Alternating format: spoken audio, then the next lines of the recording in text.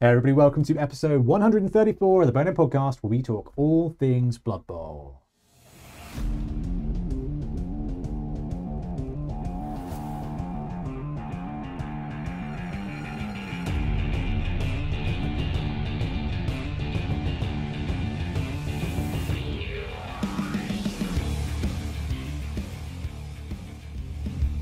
And jingle. Welcome back. I'm Ben, and once again I'm joined by Blood Tie Ben. Hello, live in the studio. Live in the studio. So let's just have a look at the big screen picture. We won't be using this camera because this is the game camera. This is the camera that is used to apparently look at the stuff in my... Oh wow, this is all wrong.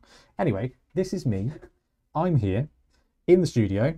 The focus is not working on that camera, so that's fine. And the focus is not working on that camera. But luckily, we've got these ones instead. So Ben is here in the studio. Ben, how are you doing today? You all right? I'm doing very well. Yeah, this is exciting. We've been waiting to do this for a long time. Oh, I know. It's really cool. Now, obviously, we're not entirely there yet, but we are getting there. And my daughter's calming down, Ben's work is calming down, and it seemed like a good opportunity to spend an hour and a half, have a cup of tea, and talk about some Blood Bowl. Especially because, Ben, what's going on in the Blood Bowl world that people are a little bit excited by? The NAF's collapsed. Blood Bowl is over. Yeah, something about, I think Taylor Swift did it or something, right? Is that right? That's real life Blood Bowl. Yeah, no, drama aside, no, there has been a NAF presidential election. There is now new leadership. Coming in. I don't know when it takes effect. I guess immediately. Yeah, I guess in the next few weeks or so. Yeah, and it's caused a bit of a stir online. And we're just going to be discussing it. So we have some opinions. Yes, we do. So we are going to have opinions as we go along. It's going to be completely impossible for us to not weigh in. But what we are going to try and do is succinctly talk through what's actually happened, what's actually been said. So if you're coming into this not having a clue what's going on, and our poll makes me think that a lot of you will not have any idea what's going on or even what the NAF is. We can spell out the situation like this is actually what's been said. It could be the impacts and how Ben and I feel about it. But most importantly, we tell you what's actually being said and what the impact could be. And I guess the biggest thing is Ben, why should someone who plays Blood Bowl care about this? Well, it impacts pretty much tournaments all around the globe. Like, a lot of tournaments are run and approved through the NAF, and this could have a change in how those tournaments are run and structured and everything.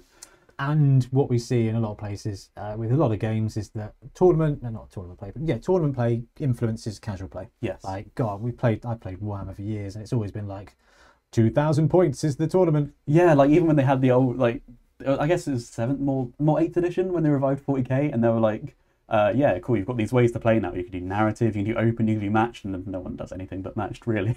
Like, no, it was like, if you don't want to play competitive, you can do this, but it doesn't matter. Like, it's going to be influenced by the matched play. And that is because it's assumed that competitive formats give the fairest game experience. Yeah, exactly. Which I think is... I think it's what people want. Yeah, it is, and it's also quite a fair experience. Magic the Gathering's the same, like with Standard, which has been a car crash recently, and Modern, which is just miserable to play. Limited's where it's at. Limited is the 7s of Magic the Gathering. That's why it's so good. But yeah, what we're going to do is we're going to look through, give you a little bit of a breakdown of what the NAF is, what the NAF does, and then we'll look at the presidential election thread for the new chap, and then we'll talk and kind of highlight summary at the end. But before we move on, two things to say. First of all, massive thank you to everyone who supports the channel. Because you support the channel, we've been able to do stuff like this, build the studio and get new mics. So hopefully the audio is better. I know the lighting's not perfect at the moment, but we're so close. It's colourful. And hopefully soon we can actually start playing some games because things are settled down at home now, which is really, really nice. Still not 100% there, but way more percent than we were before, which is awesome. And the second thing is that the new NAF president has actually agreed to potentially come on the show anyway. I messaged him and said, hey, this is all very interesting at the moment. It'd be probably really good to have a chat about what's really the case. And he pinged back saying, yeah, give me a few weeks to get settled in, and then we can hopefully have a chat, which I think is really, really positive, really, really positive. But for now, let's set the scene. Okay, so let's go to the web screen. There we go. So hopefully you can still see us. Right, presidential election. Shurikov has been elected. Ben, we're both on screen now, so okay, cool. Yeah, that's cool. we're in the little corners. So Shirokov is from Spain. What we'll do is we'll check out the thread in a minute, and we can kind of get the full lowdown on who he is and why he wants to run for president. It is an interesting one because I am someone who did run for president, and it's a gauntlet. So I have a massive amount of respect for anybody who cares about competitive Blood Bowl enough to do this, because it is brutal. Note that you ran for president last two months terms ago. ago. In 2020, I was all full of energy and vinegar, and it was the right thing was that I didn't win, but because Geixo actually did a brilliant job for 2 terms, and Blood Bowl the NAF I think has thrived under that tempered stance. Yep, no, I agree. The last World Cup was awesome. So yeah, I have a thing about the World Cup. Yeah, fair. But the new NAF president is a little bit less tempered in views, but we'll touch on that in a second as well. We've got to quickly go through the slideshow of what is the NAF. We won't take very long. So the NAF is a players' association run entirely by volunteers. Yep. And that must be the thing that I think comes top of the deck here, is everybody who does anything for the NAF, whether it's running, I'm not going to say running tournaments, because I don't think there are any tournaments that are run by the NAF. No, World Cup.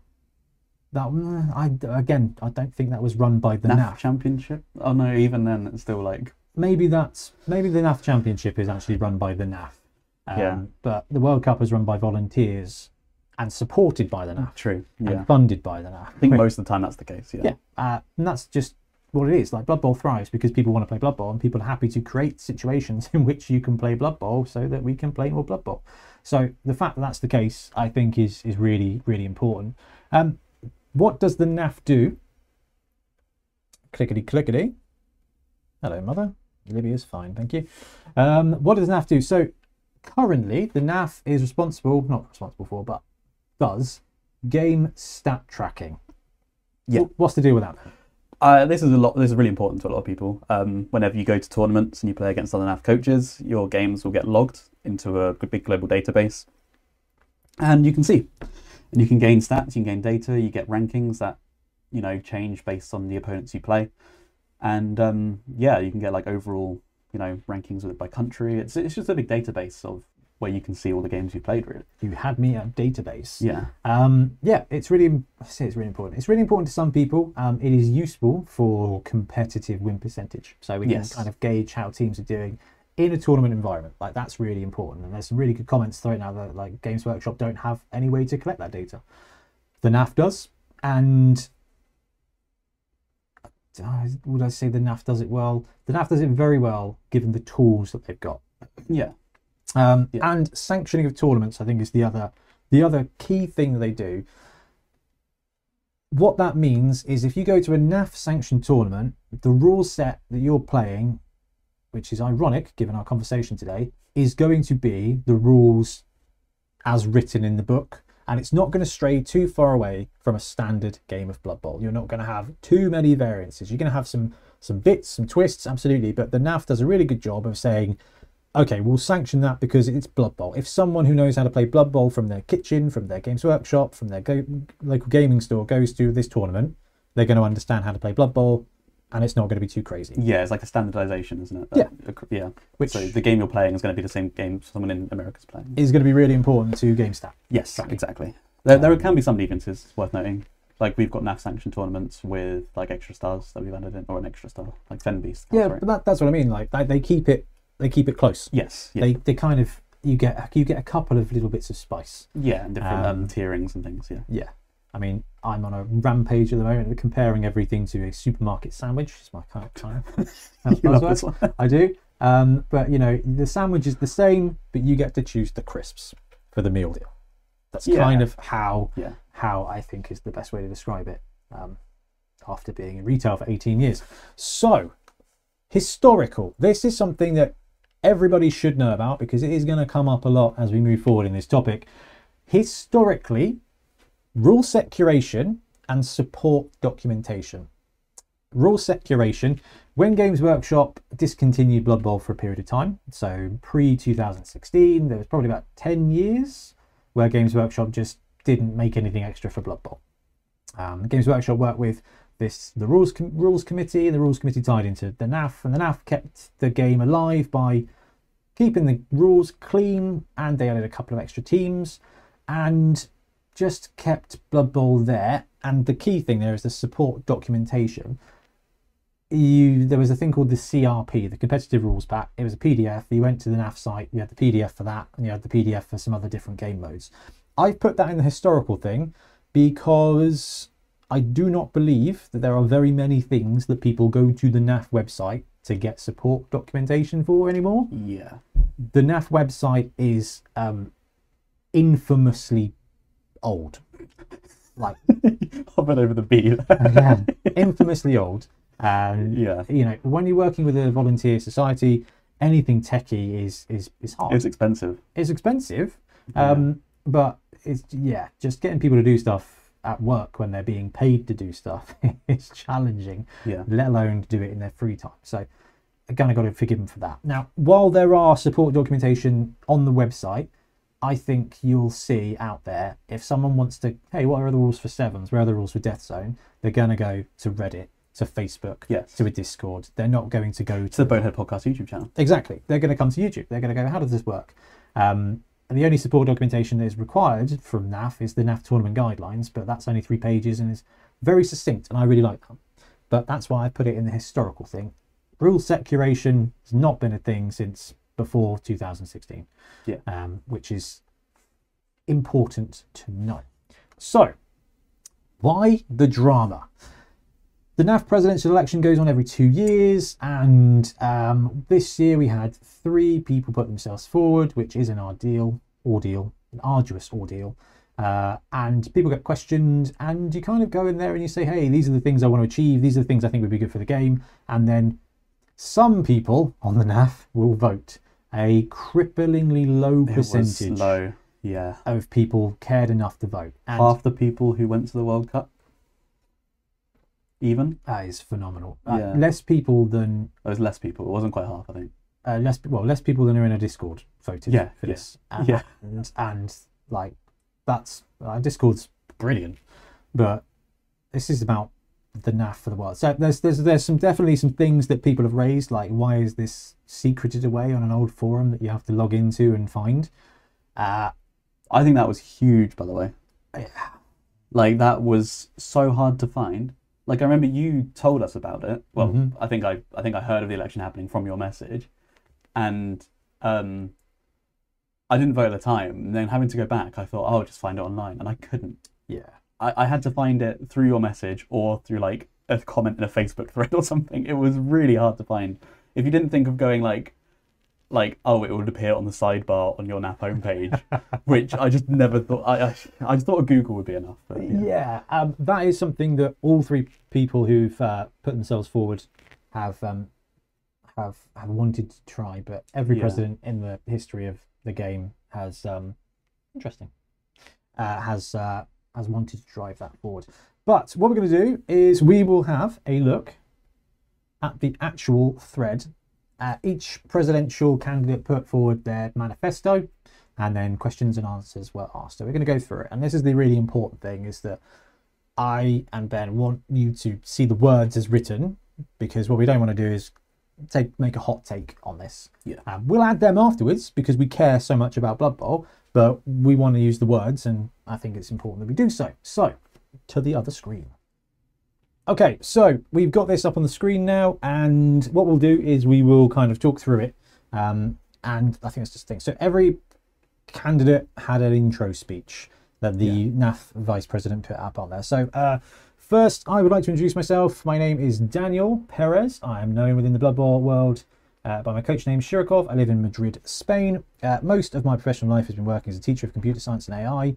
I'm going to skip some of it just because I want to focus on I've been involved in this great game for 30 years, since 1994, and a NAF member since 2008. Since then, I've participated in 133 NAF tournaments, including 3 World Cups. Okay, I think the NAF faces several challenges at the moment. Growth. Continuing to grow in memberships and in holding major events. I think the Alicante World Cup was a milestone. Should we touch on it as it comes? Yeah, if you want to read through more. If you want to jump in, yeah. I think growth is actually something that I think is going quite well. personally, from what I've seen, I feel like, I don't know if it's just because I've become more involved with Blood Bowl and like competitive scene, but I feel like there has been a lot more people playing Blood Bowl. Like, you just look at the numbers of the World Cup compared to the previous one. There's a lot more people going to Alicante than Dornbirn. Blood Bowl has massively grown. Yeah. I was going to say, is that due to the NAF though? That's my very large caveat. Yeah. And there's going to be a little pattern of this, of things that are kind of, yeah, I don't want to jump in too soon. But Okay. no, look, the NAF World Cup was massive. The Blood Bowl player base is bigger because the game is being supported, but the World Cup was a success because people volunteered and the NAF supported and did a really good job with it, right? So I'm not taking that away from anybody at all, because the World Cup was big and great because it was big and great. Yeah. That's nothing to do with Games Workshop. Yes, The true. World Cup was the guys who ran it, supported by the NAF. Like, that's their success. And the prestige as well, like the legacy of the World Cups, that's all NAF. That's them. Yes. 100%. Modernisation. Modernise the structure and communication channels of the organisation and adapt it to the needs of the future. LOL. Yeah, that's pretty big. So I've got the NAF page up here, and it's Yeah, no, don't worry, HTML isn't broken. This is just... it's the best way I could get it on the screen. The website is old, and we all have to work with old stuff when you don't have corporations backing you. So Yeah. it's always been a thing with the NAF that the website's bad, and everybody wants to make it better, but maybe they don't have the money to do it, and that's fine. Like, that question does come up about it. Youth, to get more young people to participate in board games and board tournaments and leagues, video games, to develop synergies between the board game and online platforms. Involvement, encourage participation within the organisation of non-English speaking, which I think is great. The game, stability and independence. Develop stable game rules in the competitive environment which the community feels as its own. It must be the community itself in a participatory manner that accepts or rejects the new rules and modifications proposed by Games Workshop. I believe that important decisions such as the use of several rerolls in the same turn, the design of some star players, or the updating of some teams required further analysis and deeper reflection on the part of the community. In fact, I think that the old version of some teams could be recovered and coexist with the new one. I believe that if these challenges are faced and the right decisions are made, the organisation will continue to grow and become a benchmark within this game and in the entire field of miniature games. And then the dragons arrived. Yeah, I think all of it, pretty much straight on the money until the game section, that's where I think it caused people to have a little bit of concern. I believe it's the word independence. Yeah. And there is a trend of this, and we will talk through as we go through and read some of the questions and some of the answers, because I think it's really important that it's saturated, because some of it I hugely agree with. Yes. And I have some real raging opinions in the pro camp for some of this. I would also like to touch on, I don't think it was there, it might have been in a comment that we might come to, but this Daniel was really, he did emphasise the fact that inclusion in the game needs to be increased. Yes. And I don't think the others really mentioned that, but I think this was huge. I love this because he was like, we need to make the game more welcoming and inclusive to people with different genders, ethnic backgrounds, all of that, which I think is a big problem. Or not a big problem, it's something which we don't see. It's an opportunity. There's a big opportunity there. Yeah. I agree. Yes. There's a lot of white dudes playing Blood Bowl. Yeah. Tabletop games in general, without being Really? massive stereotype. So I don't really know much about the outside other tabletop games. Been to Beachhead. You look True. at the 40k section. Actually, yeah, 40k is a lot more inclusive. Full of women of colour. Yeah. Yes. Yeah. Yes. So let's jump into some of the questions. I'm not going to read the questions or read the answers unless the answer doesn't actually cover the question, obviously. So thanks for volunteering. Question. Thanks for volunteering to run. Whenever I have someone new to the game and I tell them about the NAF, it's hard to wrap. Do you know what? The question is, why should I join the NAF? Answer. I think Blood Bowl is perfectly enjoyable playing leagues with friends. I believe the role of the NAF should be similar to that of a sports federation.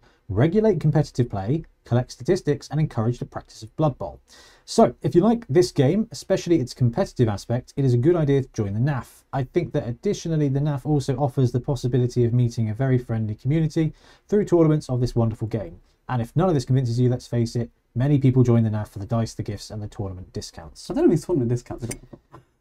All right. Okay, so that is the answer. And it's not that I disagree with a lot of it. It's just that I don't think it's a fair assessment of where we exist in the world of the NAF and what we see. And from the comments, a lot of it. And I think one of the things we're going to see as we go through this is that I think the Spanish community in which Daniel lives is pro.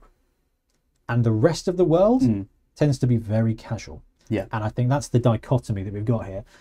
So if you like this game, especially the role of a sports federation, I'm like, hello, Blood Bowl Pro Tour. Excited by that. Yes. Excited by that. It's a good idea to join the NAF. I think that additionally, the NAF also offers the possibility of meeting a very friendly community through the tournaments of this wonderful game. I will abjectly object to that as we go through, because I do not, and that might just be from my experience. Now, we've been running tournaments for years. We recorded over nearly 350 games last year in our events.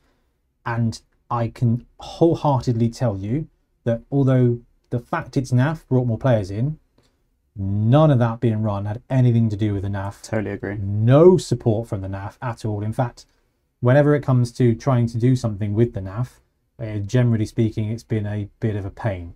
Yeah, like the NAF also offers the possibility through the tournaments. No, the tournaments offer the possibility of meeting people. Yeah. The NAF just is there. Yeah, and that's probably and possibly and hopefully just a shame that in our area, whenever the NAF is very reactive. Yeah. And oh man, that one time we tried to get a tournament sanctioned, they didn't bother, and then wouldn't sanction our next tournament because we hadn't uploaded the results for the first tournament that they hadn't sanctioned. Exactly. That was like, are you kidding? Like, we wanted to sanction this tournament, you never got back to us, you didn't sanction it, and now you won't sanction the new tournament because we didn't upload the results to the tournament that wasn't sanctioned by you because you didn't bother. I will say Stimmer, the tournament director, is brilliant. Yeah. But it shouldn't have to go to the tournament director. It's just that kind of vibe of like, there's a lot of questions that are like, the NAF's great, they run great tournaments. And I'm like, people run great tournaments. Yeah. The NAF collect the stats and encourage players to go to get their stats. Yes. Well on board with that. Yeah. But our tournaments would not change at all whether or not the NAF was there. It would be the exact same experience whether or not the NAF existed or not. Yeah. It would probably be easier because we wouldn't have people going like, what's the NAF and can I join on the day? And us going, no. Yeah. No, we don't want to go on this website at home, let alone in the outside world. Tournament discounts. I think that's, again, some tournaments are like £20 for the tournament or 15 if you're a NAF member. A NAF membership comes free.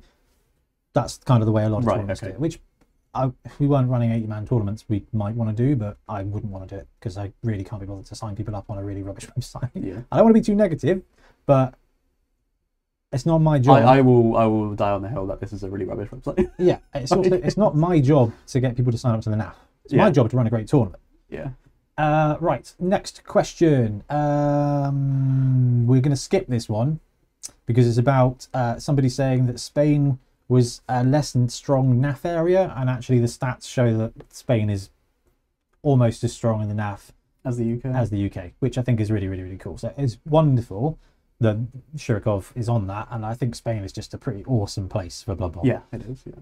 And the hobby, actually. Man, Spain knock out loads of hobby products come out of Spain. We'll skip that one too, because that's about who's going to be vice president, and there isn't an answer. All right, here we go. Should non-NAF members be allowed to participate in NAF events? What we're going to do, because this is a 5-point question, we'll go question, answer, because otherwise I think it might get a bit crowded. So, should non-NAF members be allowed to participate in NAF events? The answer, I do not think so. It represents a problem when dealing with statistics. On the other hand, joining the NAF costs little money. As I mentioned previously, I believe the functions of the NAF should be analogous to those of a sports federation in the same way that if you want to participate in certain sports, you must be federated. If you want to participate in NAF tournaments, you must affiliate with the NAF. Okay, this one, I will say, true.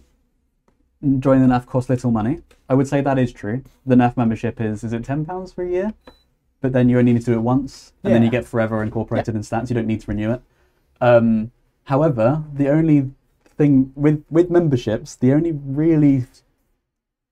figure that really matters is the difference between 0 and anything. And even something creates a new barrier that people will just avoid. And so, like, I would say it costs little money, but it's still a barrier that is there. What do you want to touch on the rest of the point? I think we've set the scene for that one, and other questions will link into it. Okay. So I think we'll Sure. because that when unsurprisingly, that's one of the summary points that we kind of need to talk about. Yeah, I think we'll fill that one out. So question 2, what can the NAF do to help expand into countries with little or no NAF Bowl presence? Probably the best way to establish yourself with these countries would be to help local NAF communities hold NAF tournaments. Fumble and BB3 can help find players in these areas. Fine. Should Goblin Bombers be given primary passing skill access? Probably yes. I agree with that. But that's yeah. Right. What has the NAF been doing well, and what has the NAF been not doing well? So the NAF has done a lot of things right. Maintenance of match history database, the NAF ranking, the hosting of major international events such as the World Cup. It's possible that the NAF had more involvement in the World Cup than I think, and I might be wrong, but it's just we spoke to the guys who did the bid, and when we did our interview, they actually said, we run the event, the NAF organises the rules. So I think the event being run is run by the volunteers, funded by the NAF. So I imagine there's a lot of work there for the NAF committee to make sure that everything's legit. That's a huge thing. I'm not going to take it away from them. The collaboration with local tournament organisers, potentially somewhere not on the south coast of England, the exclusive gifts to members, the maintenance of the game during the departure of Games Workshop. And 5, there's always room for improvement. I think these are the areas where there is most room for improvement. Okay, this is the juicy bit. This is where I think it starts getting pretty fun. It would be good to modernise the organisational structure and communication channels. 10 out of 10, no notes. Needs to be done. We need, like, the website needs to be updated. It needs to be within this millennium, not even, decade. And communication, like we said, with even to vote in the election was a headache and not exactly transparent. This needs to change. There was we've said this for a while. A lot of that on Facebook as well. People were like, why was this not like I appreciate you've posted a couple of times on the NAF thing, but like something this big, why was there not more discussion and more public? It is tough because this is legit. It's on Facebook, man. Even that posting on Facebook, it shows the age. I mean, people under 30 don't use Facebook. You got to go with your audience of users, I guess. But then it touches on that. Well, yeah. So, segueing into that. In order to guarantee the future of Blood Bowl, it's essential to carry out initiatives bringing young players. It would also be good to incorporate more female coaches. Likewise, it would be interesting to encourage participation of people of other races and cultures in events and expand into territories where there's no NAF presence. Do you want to jump in with that one? Yeah, this is really important, and we touched on it a little bit before. This is really important, but I want to know how. He doesn't suggest how to do this. Just saying, like, it would be good to incorporate more female coaches, and you're kind of thinking, well, from where? What are you going to do with that? Like, I've seen initiatives even in the south where you've got female leagues that's been set up in Portsmouth, and like stuff like that, just to encourage, That's probably just to protect them from the Bruce Bowl.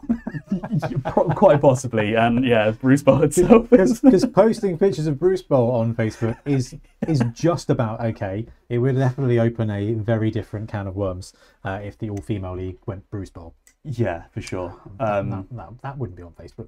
No. But no, you're exactly right. I mean, I wouldn't even know where to start with this.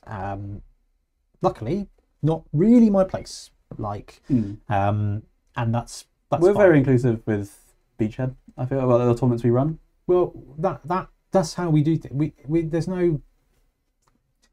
We want easy access to anybody who's interested, but it is not really our place to go out and generate interest to people who aren't already interested. If you think you're interested in Blood Bowl, welcome to the channel. Come play. Great. And I think that's enough for us. This is an interesting one. You're quite right. I wouldn't even know. So any work done in that, magic. Yeah. And as you said, it goes beyond Blood Bowl. It goes beyond tabletop game. It goes to everything. Yeah. So yeah. It does. It could be very positive to enhance collaboration and synergy between the board BB and BB platforms. So synergy between Tabletop, Blood Bowl 3 and Fumble. I am going to put a pin in that because I believe that is a monstrously big thing to underline, and I'm going to come back to it later. This point can be also useful to attract young players. Actually, engagement with Blood Bowl 3 when it's working. So did Dawn of War got you into 40k? It did. And that's miserable. Yeah. Well, Dawn of War is amazing. It is amazing. 40k is miserable. But yeah, I think that's really good. So it would be positive to use tools that remove the language barrier to encourage the participation in non-English speakers in the NAF management positions. I don't think this matters to the crux of our episode. However, making it more accessible to everybody world round, I think, is really important. And something that we've seen through this election and historical elections is America, Europe, and UK are really three different spheres. And I'm sorry, what's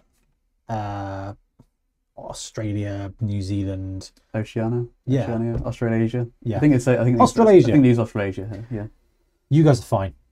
Like, you guys are wicked. Eucalyptus Bowl, Johnny Wilkinson, Sydney. George Christodoulou, you guys have got it sorted. Yeah. You don't need help. You're just winning. Absolutely winning.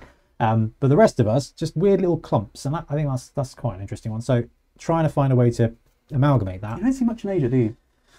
I think Milton said there's a Filipino league.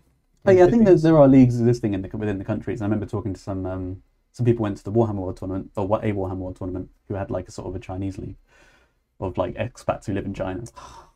But yeah, we do send a bunch of stuff to Korea. Okay. Yeah. Okay, so I think there's smatterings, but they don't Bubble seem to be stuff. huge in like No. huge representation in the global NAF scene. But is that because we don't know about it? Maybe. Is that because we don't know about it? It'd be very interesting to include more stats. Yes, I agree. Probably, and a shout out to Mike Davies, ex-president, runs a great tableau for Blood Bowl. Probably the most important thing, stability in the rules and more independence from Games Workshop. The competitive environment needs a stable game rulebook with the community, which the community feels as its own. It must be the community itself in a participatory manner that accepts or rejects new rules and modifications proposed by Games Workshop. I believe that important decisions such as the use of several rerolls in the same turn, the design of some star players, secret weapons, or updating of some teams requiring further analysis and deeper reflection. We have experienced some periods of chaos regarding the rules, with huge changes coming to us through a Games Workshop FAQ. I think this is a situation that can be improved. Right now, we still have the problem of star players and that they play for the special rule teams and not for a number of races as before. Some players are so unbalanced that the tournament organisation spends a lot of effort to see what to do with them. In the upcoming Euro Bowl in Greece, many star players are directly banned. I think this is a matter for improvement. Right, that's probably the biggest thing. Yeah. And I think we start the conversation off here and we come back to it 89 more times. Yeah, I agree. Ben. We've talked about this so many times on the podcast, haven't we? Like, I think I'd recommend watching the episode Is Games Workshop Good for the Game? Because I feel like it sums a lot of this up. We might reiterate things we've said there. The rules being more independent from GW, you have some thoughts on this. I know this is something you feel quite strongly on. Do you want to touch on that? Yes. And this is the interesting bit, because there are some elements of this I love. And there's a whole lot of it that I get concerned about. So let's do the whole sandwich thing. Good. Succinct rules pack for a competitive environment. Money. Love that. Taking it away from actually being a game of Blood Bowl, I hate that. I think that's a terrible idea. And I think I summarised it in our little group chat, Ben, which was a case of our players struggle to keep up with the rules and the FAQ. What we can't have is the rules, the FAQ, and then NAF Bowl separately with a separate iteration of rules. Yeah. And that's why I think why I put the pin in the synergy between Fumble BB3 and Tabletop Blood Bowl. Is because Fumble and Blood Bowl 3, asterisk Blood Bowl 3 is getting there, well, they used the actual rules of Blood Bowl. Like, that's actually Blood Bowl. Taking away from that would make it worse, would increase the lack of synergy. Yeah, and especially to talk about in previous posts that you want to bring more people in and be more inclusive, to then create this this extra layer that people have to get over. Yeah, That's a bit frightening, right? Like, and this is really I'm trying to hold back my opinions as much as possible. no, let them out. But I am not in any way, shape, or form opposed to a competitive version of Blood Bowl that is stripped back. That is, this is the way. This is the rule set that we use for premium events. We want to. This is high competitive. But that's not what tournaments of Blood Bowl are about. And it's one thing sort of saying I love the idea of having a sports federation. The NAF is not a sports federation, like, because the people who are invested in it, the majority of the people who are in it are in it because someone signed them up at a tournament.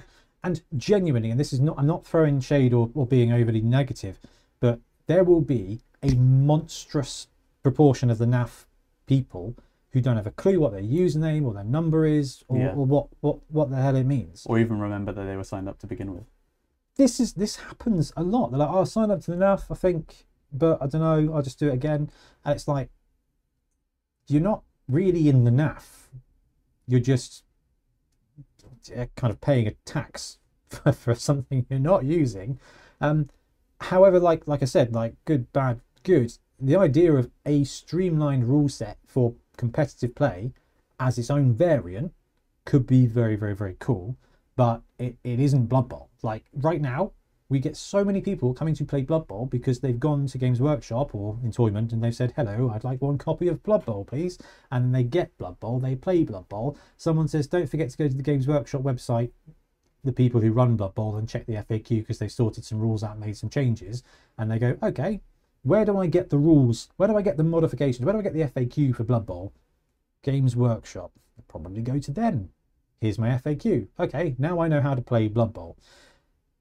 If you go to a tournament and you're like, are you playing with the new NAF rules? They're going to be like, right, no, I don't know what that is. And we're going to have this situation where there's going to be people playing two different types of game. Yeah, I think that is a huge fear. That there's going to be division in the player base of people who play casually and play, well, more, I think there already is. But it's going to be exacerbated. I don't think so. I think it's beyond that. I think if you go to a tour, if I wanted to go to a 40k tournament, I would learn how to play 40k, and then I'd go to a 40k tournament and I would play 40k. What I wouldn't do is learn how to play 40k and then learn a specific set of sub rules to go and play in a tournament without wanting to. And I think that's the biggest issue here. Is if there is a competitive variant of Blood Bowl that some tournaments are NAF only because they're NAF Pro or whatever, that's fine. But you got to want to do that. And I genuinely don't think there's going to be a huge amount of people that want to do that. Because they want to play Blood Bowl. They want to go on Tuesday night to club and then Saturday go to the tournament and play the same game. Do you not think there's already an element of that though? Like, people go to a tournament and, oh, we're not using mercenaries. What if they had been playing in their like home league or even just like with their siblings or something, and they've been reading the rulebook as per and being like, oh, you don't use mercenaries, or oh, you don't get a new random skill every game or something? Or... Well, you don't use SPPs. Even at that point, like you go, like that's the first thing you don't do at a tournament. Yeah. But I think the difference is that those are rules that are not used. They are not rules that are changed. They are not rules that are different. If you see what I mean. Yeah, like, okay. Okay, we're doing a resurrection format, in which case you don't track your SPPs, you start with your skills, and we're not allowing these inducements to be bought for your team. Mm-hmm. It's kind of like, okay, that stuff I don't have to know. And I think that's where you kind of get, what is it, addition by subtraction? Where it's a case of, here's 150 things you can do in Blood Bowl. At tournaments, we're only going to have 80 of them. So the people that know about them, forget it. People who don't know about them, don't worry about it. Yeah, even so much as like, you know, you've got like the Prayers and Knuckle table, you just use like the bottom 8 or whatever. Exactly. The issue comes in where it's like, here's 150 things in Blood Bowl. We're not going to use 80 of them, and 20 of these are going to be different than they are in the game. And that's the thing that I think has somewhat triggered the community, and potentially correctly in some ways. However, we've got to say, there is an issue with some star players. Oh, we've said this on the pod. I actually agree with this point. Um, like the star player one being like, they play for the special rule teams, not for a number of races. Like, Yeah. I think that's Okay, a problem. as far as Blood Bowl 2020 goes, there are a few things that stop it from being perfect. Wildly inaccurate and the deflection interception thing. Yeah, It's just dumb. Like It it's is just it's. I as an NFL fan, I get it. Wildly inaccurate, I really don't. But deflection and interception, that's how it goes. Like they bat the ball, they catch the ball. Great. I understand that from a rules point of view. From a game point of view, I don't think it was necessary. Yeah.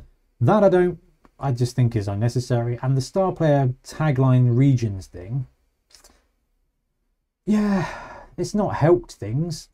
they did a classic games workshop where they introduced a new mechanic that started out kind of pretty neat, but then as soon as they started expanding, it broke it. Every which game, is like what they do. every game gets bloat Yeah, in the history of the world. This one, it is sad because it was elegant before. it was. And you don't have the player fatigue. However, like banning stuff from tournaments, I think is an element of addition by subtraction. Like add a star player tax. Games Workshop themselves have flexed the cost on some of them.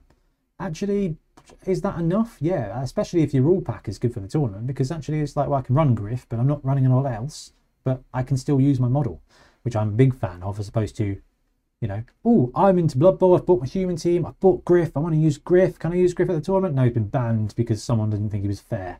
Like, can I not just not take the blitzers and still take Griff? No, put your model away. Like, but the model costs more than my team. Don't shop at Forge World. Yeah, true. It's a tough one, but a lot of what they're saying is correct, and I get it. Leading into that, on the other hand, I think the old version of some teams could be recovered and coexist with the new one. A clear example is the Bretonia team that has been replaced by the Imperial Nobility, a completely different team in terms of background, miniatures and playstyle. So I think the NAF should recover the old Bretonian team as a NAF team like the Slan, which could perfectly coexist with the current Nobility roster. Any thoughts on that one, Ben? I was ready to go devil's advocate on this one, but no, I don't know. More Blood Bowls, more better, right? We've always said this. I think, new teams aren't... I don't think there's really a cap on the number of teams you can actually have in the game. I don't actually mind this point much. I think with the old Bretonians, I think they've clearly been redesigned to nobility. And I think in the case of obvious and apparent redesigns like Khorne as well, I just don't think it's required. I think new teams with new interesting takes. That's it. That's what I was going to say. Yeah. I was like, okay, you've got the Bretonian team, which plays similarly, but not the same as Nobility. Arguably, I'd say Nobility was a little bit more interesting. Yes. Because you've got a thrower and you've got a big guy, and therefore you've got different teams you can take. Bretonian are cool, but I think if we're going to add teams, let's add teams that add something to the game. Like, bring Bretonia back, just make them different. Oh, I'll bring Squigs back before you bring Squigs to the NAF tournaments before you bring Bretonians, because that again is the thing there. Again, people are going to be like, what is this team? And I had a look at the NAF stats, and what do you think is more, the amount of Imperial Nobility games played or the amount of Bretonian games played all time? Well, all time would work, right? Like, surely, because, it's been going on a lot longer. There have been less games played with Bretonians than there have been with Imperial Nobility. No way, really? Yep. What, since, 2016? 4,000 games of Bretonians for all editions, and that surprises me, actually. and 4,400 or something Nobility. Yeah, that's true, because there's a lot more players as well, and there are a starter team, but yeah. And in the 2016 rule set, less than 2% of games were played using Bretonians. So it's a really interesting one. I massively support the... Do you know what? I'm actually not sure about this anymore. It made me really think about the Slan team. I love the Slan team because it's just a different way to play. But the Slan team is the one thing that I'm like, this is uncomfortable sometimes with players coming to a tournament, because they're like, why are there frogs? And I think that's a legitimate thing to say, because again, it's another thing that's different. But people know Warhammer, and Slan aren't really Warhammer. But Slan are OG Warhammer. But it's that case of like, this. I'm confused by this extra thing that is new and is peculiar. It's really funny because I actually think if you tried putting a new team into a NAF tournament, they would decline it. Yes. As being unsanctionable. And yeah, so I'm a big fan of the Bretonian team because it's really interesting, great in sevens. I think it's an odd hill to die on. Yeah, because it's like, here's a team that is actually very similar to another team. Yes, it's different. All teams are different. But if you're going to introduce another team, why not introduce another team that's different? yeah. And that's the thing that I find a bit peculiar about it, especially because of how just ridiculously unpopular Bretonians were. Like, because no one knew. I actually, because obviously, one of the reasons I was surprised by that was because I always thought Bretonians were a really popular team before. No. Before 2016. 53% win rate. They were on Blood Bowl. Yeah, and that's why, because that's why I thought that, because they were like a starter team in Blood Bowl 2. And potentially that's why. However, Blood Bowl 2 is like, again, not Blood Bowl anymore. Yeah. It's its own little cupboard of a game that works. Interesting one.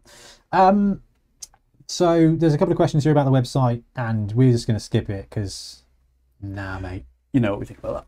There's just no point. Yeah. We'll say there's someone called Danny on here who really kind of says, hey, you've said that this is looking good, but it looks terrible. I really did appreciate that one. Something about the ethics committee. I don't really want to touch on that because I don't really know what it's trying to achieve. And it's something about the VP, the vice president. Again, I don't want to touch on that. Something about the World Cup. Not going to touch on that. There's Danny saying, hey, are you going to fix the website? He says, I'm going to fix the website. And Danny says, Does it say free volunteer work? yeah. Is that what he's going to rely on? Yeah. Or hire, yeah, well, okay. Free volunteer work means you won't get a website. I'm telling you that as a software engineer. Don't work for free. Or hiring developers means you won't have any money. Exactly. Yes. They're not cheap. So checkmate on the website? Yeah, I don't know, man. I really want to see it done. I think it's totally possible. I think the NAF probably could bite a bullet and work on it, or even just do like a fundraiser or something for it. I think it would be there. Oh, it's a tough one. I think, hilariously, the thing that the NAF does the best is look after the data, but the way it's presented is not inaccessible, but it's not like out there and easy to access. It's not highly accessible. I think something like that would be really cool. Like, I love tour play. I love that I'm the number 5 Skaven coach in the UK. Like, that's just wicked. And it's like, that's cool. NAF, I've got a rating of 1.423 beta. Yeah. Yeah, cool. I don't know. That's that. Like, yeah, there's some work that could be done there, but it doesn't really matter. Yeah. Unless it really matters to you, in which case you probably already know, and we don't need to talk about it too much. So something I've said, it might be a bit of a tangent, but I would just love for there to be integration with these things like tour play and all that, which one of the other candidates did add. And for you to just be able to be like, play a tournament game and then you have an app on your phone and you just refresh it and you see your number go up or like a line go up. Just like have some interaction between the data and visualization, and that just does not exist here. Like you see numbers. The And Tableau you have is to the go best through like we've got. tables and Yeah. the Tableau is all right, but like it's not, you don't really see it on a personal level. I use Tableau for work as well, so it also is kind of like a bit. It's just very dry. Yeah, and it's not like mobile friendly, which things are like things need to be now. Not even browser friendly sometimes. Exactly, it's just a mess, and something neat, organised is what needs to be done. But that isn't free, and he said he thinks he can rely on free work of volunteers, but we tried that for a bit. We never would get around to it because you're just too busy with life. Yeah, and like it's a a lot really to do. It's a really tough one, but I think that fundamentally comes down to what's the NAF trying to do and what's the NAF trying to be. Yeah, and I believe this presidential election has really put that under a spotlight of. I don't think the NAF really knows what it is anymore, because it's been so many things to so many people in so many different ways and so many different times that. Yeah, anyway, that's my conclusion point. Got a few more questions. Should the NAF be taking more heavy-handed critical approach to sanctioning multiple events in short duration? As league director, there has been many frustrations. Is this Stim? Oh no, Cara. Maybe I'm the wrong person. With getting improvements into OBBLM, not too fussed about that. But anticipating this coming up, how do you guide the committee when inevitably we get new Games Workshop races, rosters similar in theme as existing races? Would you have suggested, are you in agreement with the split of Bretonian rank tracking and Imperial nobility as the NAF did previously? Many new tournament coaches have voiced concern and annoyance with the rankings of races that have been heavily altered with each Games Workshop edition and are maintained. Would you suggest rankings be reset periodically? In which ways do you think the NAF is too heavy-handed?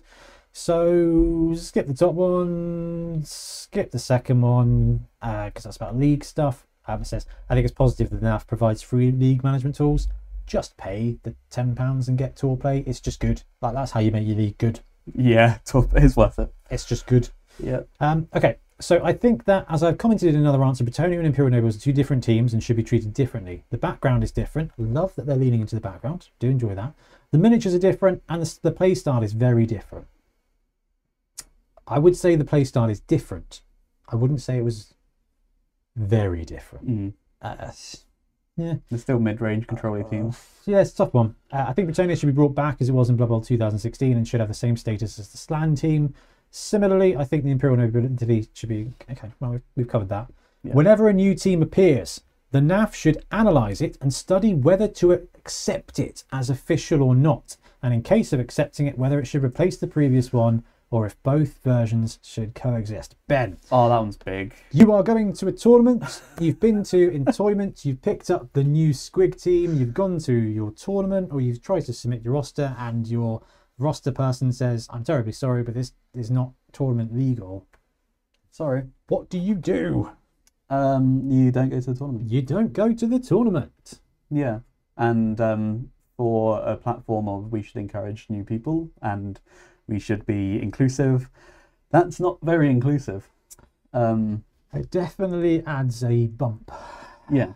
Which it's just a really... Again, like you said before, it's just a strange hill to die on because you could accept it and the NAF could, like, you could work through things. Like we've said, tiering, mixing with tierings is something that is fine, usually. And, like, you can just change that. And I don't think Games Workshop there's never been a situation where Games Workshop has released a team and everyone is like, this team is stupid, ban it completely. Even Underworld, with a win rate of like 65%, isn't going to get banned completely. And that's fine with that one. Well, it's also because it's in the game. Like, yeah, it's in the game. It's there. It's the game. Like, yeah. And I know that Games Workshop is this evil corporation to a lot of people, but it's in their best interest to make a game that people can play and buy models for. Well, yeah, but I mean, the people who make Blood Bowl want people to be able to play Blood Bowl, and if stuff is just egregious, then they actually do want to tone it down so that people play the game. Like, we see this in 40k. Luckily, it's not as bad as 40k, because imagine in 40k, you have an army made of multiple teams, and each one of them does weird stuff and gets shimmied. Yeah. Okay, Blood Bowl, we've got one team to worry about.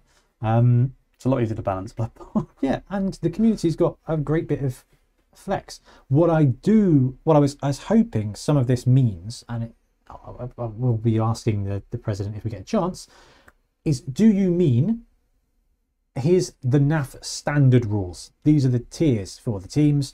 This is stuff that we recommend you allow, don't allow, or there's a tax and roster building. I think is fine. Like skill tax, price tax, I think is absolutely fine. If the NAF want to say here's your star players, but we've increased the price points of these due to player feedback, fine. Yeah. Are we running the Games Workshop match play rules this tournament, or are we running the NAF match play rules this tournament? I mean, that's manageable.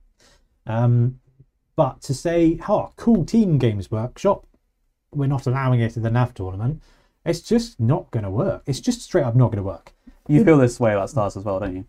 Like, not including stars is something you really don't like. Tax them, absolutely. If you are worried, if a star has landed and he is egregious, tax it. Yeah. Rob your skills, do whatever you want to do. Still give people that choice. But they should have the choice to run it. Yeah. And because that's inclusion. That's D&D, right? It's DMing 101. Mm. Yes, but can I do this really stupid thing? Yes, but that's all you can do this turn. All right, well, let's try it. All right, cool. And you need a nat 20. Okay, let's try it. Sometimes it's going to work and sometimes it's not. But it's that my game. Like, yeah. I bought my models. I want to play my game because it's the game. I talk about this with you guys all the time with the background in game design that I've got. Like, one of the key things that is drilled into your university is player agency. Mm. Like the thing that makes people engaged with a game is having the agency to control it. And like that's what you mean. If you, as soon as you take like the option away from someone, they lose interest. Like it's That was one of the biggest issues I had with Age of Sigmar when it landed. Is because all their heroes were preset characters, and the same issue I had with War Machine back in the day. So like, well, where do I build my stuff? And Blood Bowl is so strong. You build your team, you name your players. Some of them, and in a league they develop and stuff like that. Just taking away your option to choose things that are fine is really important. Now, I've circled myself into a corner because I've also said that sometimes addition by subtraction is correct, and I think the death zone rules and stuff like that on stuff that is too swingy is a valid thing. But I don't think it's taking agency away from people. And that's it. I think. Yeah. I do think it has to do with models. Yeah. You don't like. Well, we allow giants because you can get a giant model because they're not that broken at all. They're actually quite bad, but they're fun. Yeah. Okay, you can take a giant, but it's a third of your team cost, and most of the time they're not great. I want to try it. Go for it. Yeah, and I would also say with the mercs, Yes. while you can create cool characters, I'd argue there's an element of reduced agency there, because why wouldn't you have your like Edge 2 runner all the time? Oh, that's really, that's Like it's like that's very accurate. if you could run Chaos Dwarves with like your, Strength 2, Movement 8, Ball Carrier, sorry, Skitter, but like He's moving 9, but yeah. yeah, sorry, true, yeah, but Yeah. like what I mean is there is an element of reduced agency there, because you feel like you can't take it because it's so suboptimal that you would be playing the game wrong by not taking it. Yeah, definitely. So there's a fine tune. There's balancing it is fine tuning, but just saying you can't have this option at all is never really. And I don't want to weigh in too heavily on my opinions here, but that was one of the things that I thought was a real disappointment from the World Cup rule set, was the not allowing the stars that had landed from Games Workshop. It was just there were so many stars that people were excited to run, but they didn't because they wanted to play with the rule set. So Ripper, all the Goblin stars, the Amazon stars, they couldn't be run, and it just felt a bit sad. It was just a shame that all this cool new stuff. Oh, you can't play the cool new stuff. Yeah. That was a bit like, wow, that's incredibly deflating. Like, oh, I'm going to run this roster because this is new and interesting, and no, you can't do it. Like, okay, fine. Question. This is a triple one. I'm a relative new player, so don't I fully appreciate, understand the NAF's involvement with the rules when the game is no longer supported by Games Workshop. But the thought that a game which is actively managed in terms of rules by Games Workshop would be tampered with by NAF does seem concerning to me. Why do you/the NAF think they are better placed to change the rules of the game? Whilst all of the changes may not be agreed with, is a changing meta not better for the game and keeps it fresh? The tournament scene and presumably leagues have never been as popular. At what point does the NAF stop? You could end up with two very different games with very different rule sets used for league and tournaments, which would be very concerning and confusing. So it's great that someone who's newish to the NAF is asking questions like that, because that's a really solid question, and that's why we're here to talk about it. And there's a lot of these type of players. Well, yeah, there is, because the game's being supported and there's new shiny things. Yep. This is undoubtedly a key issue. I'm going to try my best to glean what is useful. In my humble opinion, Blood Bowl is right now the game that it is and has the biggest events in games of this time thanks to the NAF. The NAF is a reference and an example to be followed by communities of other games. Without the NAF, it is very possible that Blood Bowl would have disappeared or would be a minority game for nostalgics. The NAF has taken care of the game, even its developers. It represents the gaming community and does not pursue economic objectives. I agree with a lot of it. Pretty much yeah. all of it, except the biggest events in games of this type, thanks to NAF, because again, we touched on that before, where I think some of these events would be held whether or not they were there. Yeah. I think the World Cup, though, is an anomaly. Yes. Because I think there is a big global element. That's a celebration, man. Yeah. That is awesome. I think when it comes to international events, having something like this is really important. Yep. It's very hard to organise that without some international body. The Blood Bowl gaming community has historically been very strong. When Games Workshop tried to revamp High Elves with new miniatures and new rules, I mean, we're talking about something that happened in the early 2000s. High Elves have not had new miniatures since before I left school. Yes. So, I mean, this is a really interesting thing. And forgive me, I do not mean to belittle anybody who's worked really hard to keep the game it is, because I agree that if the NAF hadn't been there to keep the game available as a rule set and to promote tournaments, or provide a purpose to tournaments, then the game probably would never have been resurrected by Games Workshop. Although they tend to resurrect their historical game. We've seen Legions Imperialis, Adeptus Titanicus. They Space Hulk's been back 85 times. They do bring the nostalgia train back, but probably wouldn't have landed quite so well if Blood Bowl wasn't still a thing. Even 2 years is a long time in any business, in any company. Companies that have changed CEOs, directives, the environment has changed, the world has changed since COVID.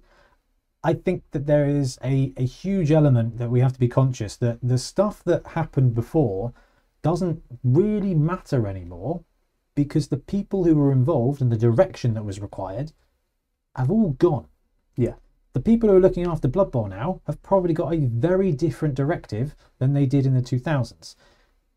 And it's good to know about stuff, but like, I think Blood Bowl is different. Games Workshop is massively different, and the economic climate is massively different. And the impact here of like Games Workshop tried to bring out a new team and we said no, and they didn't do it. I don't think thinking that happened in the 2000s is going to mean a damn bit of difference in this day and age.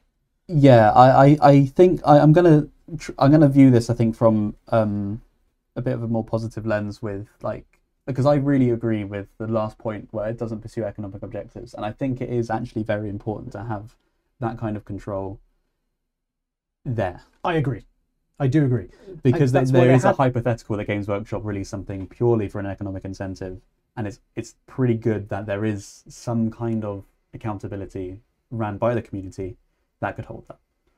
But I just don't think we're seeing it. I think it's nice that this exists, and I think it's important that this exists, but I don't think it's really a problem right now. And it's hilarious that the people whose financial benefit has cultivated such a lack of trust from the community for so long. It's quite funny.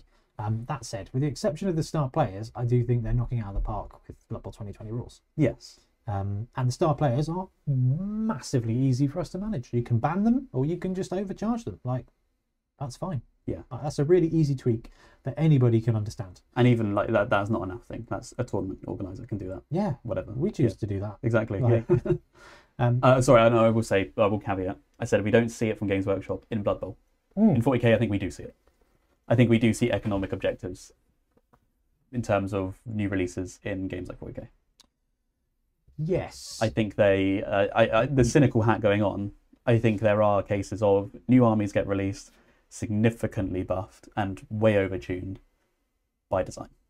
And I think new rules changes and increases, I think, happens by design to sell books. Yeah, it's also interesting to see that there's no player rules committee for 40k, like the ITC rankings. And what that does is that creates a lot of community pressure for the FAQs, which is hilarious because they tend to be a little bit too... I watch Tabletop Tactics, I think they're brilliant. And they're always kind of saying, right, cool, love this is too powerful, but now what we've gone is, this is too powerful. We'll nerf this bit, and that bit, and that bit, and now it's unplayable. And actually, this is why I mean, like, a player association or a competitive rules packet would be great. Like, I think if there is a committee that can balance that stuff and say, this is the most competitive way to play, here it is. Yeah. I think that's brilliant, but it is also not the actual game as written, which is, again, this could be tainted by the way we run tournaments, which is we want people to come and play Blood Bowl. But like, of the 80 people that are coming to Beachheader this weekend, how many of them would want to play a NAF competitive rule set? Probably maybe 20. Like, that's a massive whiff. Anyway, I'm getting sidetracked by that one. When Games Workshop abandoned the game 10 years ago, Blood Bowl survived thanks to a strong community and the existence of the NAF. 100%. Like 100%. And I would never want to take that away. But we are 2 editions removed from that now. Yeah. And the concern, the caution, like quite frankly, if Games Workshop all of a sudden were like, boom, here's a bunch of teams and YOLO, I'm out. It wouldn't take very long for the community to sort of say, here's a curated rule set. We see it in Battlefleet Gothic. We see it in Warmaster. Like, it's not hard. Like, it's a lot of work, but it wouldn't take long. Yeah. We did touch on it a bit when we did our Games Workshop Good for the Game, I think, where it was like, in kind of an ideal world, I think I might even prefer this. Because, you know where I stand with things. But like a community managed like organization running it is kind of, to me, more preferable, but still it's central. And I think in a world where we have Games Workshop and the NAF right now, I'm kind of leaning towards Games Workshop have the rules, just deal with it. Yeah. I agree with you. I think Blood Bowl was...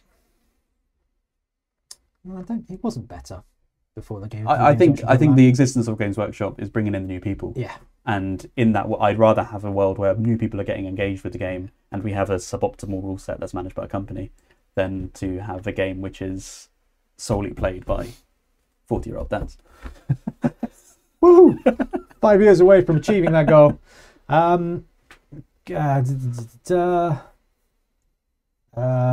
Step by step, Games Workshop has been introducing changes, and as they have been accepted by the community, they've been applying more profound changes. Is that a bad thing? Well, it doesn't have to be. What's wrong then? Games Workshop proposing changes is not a bad thing. Some will be positive for the game and others not so much. All fair. The role of the NAF is to determine which are positive for the game, which are not, and to provide stability in the rules. Is it not serious that there are rules for secret weapons, and in a Games Workshop FAQ it's determined that suddenly their use does not cause a turnover, and that a year later through another Games Workshop FAQ it's determined that now bombers do cause a turnover? Is it not serious to make a decision as important as being able to use several rerolls per turn in a Games Workshop FAQ without studying the impact on the game? Well, the FAQ just sort of said, no, you can. That's what it says in the rulebook. Yes, yeah. Is it not serious that star players are designed so unbalanced that half of the tournaments prohibit or limit them in some way? Is it not serious that teams or positionals disappear for no reason and players are left with useless miniatures? Like the new team that Games Workshop are releasing that you decided to ban. Yeah. What I will say is that last bit is I don't think matters to Games Workshop at all, and I would say that why would they want to support third parties producing? Like, why would they be like, no, we'll keep that positional because Brute Fun sculpted a great one. It's just not going to happen. Like, that's not going to happen. And that's and I understand that. Like Magic the Gathering, they're like, we make these cards, so you buy the cards, but we trade you that money for good game fun. And that's. I think I'm people who watch us know I'm the last person really to stand on a hill defending Games Workshop, but I think they actually did show quite a lot of respect to the CRP stuff when they reinstated the game. Like the teams that they brought back, right, weren't really changed much from the CRP teams. Am I wrong there? No, I think you're right. I think they every team that's been freshened up with a box of models, generally speaking, has had a little bit of spice. Yeah. But after 20 years, I think that's a good thing. Yeah. I really do. Like, and that might be because I'm like, you mentioned Sports Federation. Well, I like sports. I love the NFL. And one of the best things about the NFL, but it's also a heartache, is that every year the teams are different. Every year the teams are different. That good player is gone, and now this team runs more than catches more, because that's just how life is. Like, and that's the beautiful thing about Blood Bowl. And Blood Bowl is a sports role-playing game. What could be more sports role-play than having good years and having bad years with a team, and having teams change? And it's going to be a case, and I genuinely welcome a little bit of a shake-up, because so far it has been a little bit of a shake-up. Yeah. For every team that they've done. And I mean, I'm sorry guys, Amazons were the worst team in Blood Bowl. True. They were just boring. There was boring. Nothing in the world was. I'd rather have played dwarves than against Amazons. Blodge guard, brilliant. This is you've got 2 players on your whole team. Well, now they're interesting, there's exciting, there's combos, and I think they've done a really good job of that. All the fear is warranted in some cases, and star players are a really big one. And I do massively think that an NAF could be important in providing structure or recommendations for tournaments for dealing with star players. 100%. I totally agree that I think rather than going down this route of replacing rules and for the sake of what they say stability, which I kind of really disagree. I think having 2 rule books is really unstable. But yeah. Like working with Games Workshop, not even if they reject it directly, which show they're kind of not. They're currently integrating the NAF in their tournaments. The most recent tournament is now NAF sanctioned, which has like never happened. Rather do that, work with them, or do what kind of we're doing. To sound really a bit grandstandy, but like talk about it, put pressure on, like get Games Workshop thinking like, oh, people aren't liking these changes. You can do that, and you can be like, especially with a body like the NAF, you could be reaching out to Games Workshop saying, our feedback from tournaments is people really don't like these changes. Can we address them? Can we work with you as the community player base? Can we work with you to change it? And I think Games Workshop should be more open with that as well. I agree hugely, and well, we've met Jay. we had a good few beers with him, and he really just wants to help cultivate a really good game. They are listening. They are absolutely listening. Yeah. And it's interesting because the NAF it is both a big entity and it is both not a big entity. The numbers are big, but the active participants I think are very, very small. And the best way to give feedback to Games Workshop is to email the FAQ bit and be like, hey, we're playing a tournament this weekend. This was trash. I don't know about that one because I don't know if they actually care. I think I'd rather have some more direct communication. Well, I think they'd care more from 1,000 people emailing about Bomber. That's true. Than one person from the NAF saying some people at tournaments have said Bomber's bad. That's true, but I think Games Workshop could also understand that the NAF does represent hugely so. Yeah. However, show me any kind of structure. Yeah, true. The NAF have just had their presidential election, and 1,000 people voted. Yeah. And that's such a really big important bit that I don't, and we talk about not having faith in Games Workshop making balanced rules because there's a financial thing. Well, there's no financial incentive for the NAF. There's no financial incentive to be a member of the NAF. And I don't know if I'd put faith in the NAF to be able to actually collate information, given that they could only get about 1,000 people to vote for the president of the NAF. That's I think a very valid challenge back, is that the Games Workshop guys who are involved in Blood Bowl are going to look at this and go, wow, 1,000 people care about the NAF. Yeah, we sold more boxes of Amazons last weekend or something. Yeah, and it is kind of a case of like, all right, well, it's a tough one. But that's one of the really good things Shirokov is trying to drive in his previous beings, is modernisation and engagement and actually listening to people. That there's so much they could do. Maybe I've missed it, but I like Blood Bowl. I talk to a lot of people who are really deep in Blood Bowl, and I'm not aware that the NAF, other than the rules committee, but no one's ever really, I've never seen anybody say, the NAF have been asking about this. Yeah. So I don't think Games Workshop currently, if they're looking, would probably say, show me that you've actually been told this by the community. Exactly. And it's not just that you and your mates think this is rubbish. Yeah, modernise interaction with the community. The NAF could do this. They could modernise the interaction. They could do polling. They could do statistics and things. They could get feedback from large events and tournaments that have players telling people what their problems are, and then have connections with Games Workshop. The Games Workshop need to be open to. Yeah. To doing.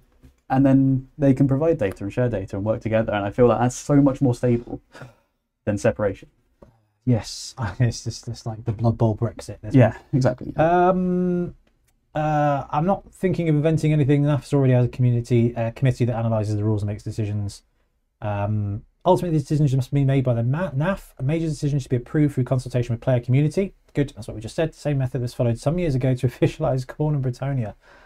That was, again, 10, 15 years ago, which is great, but we've had 89 prime ministers since then. and that's a country.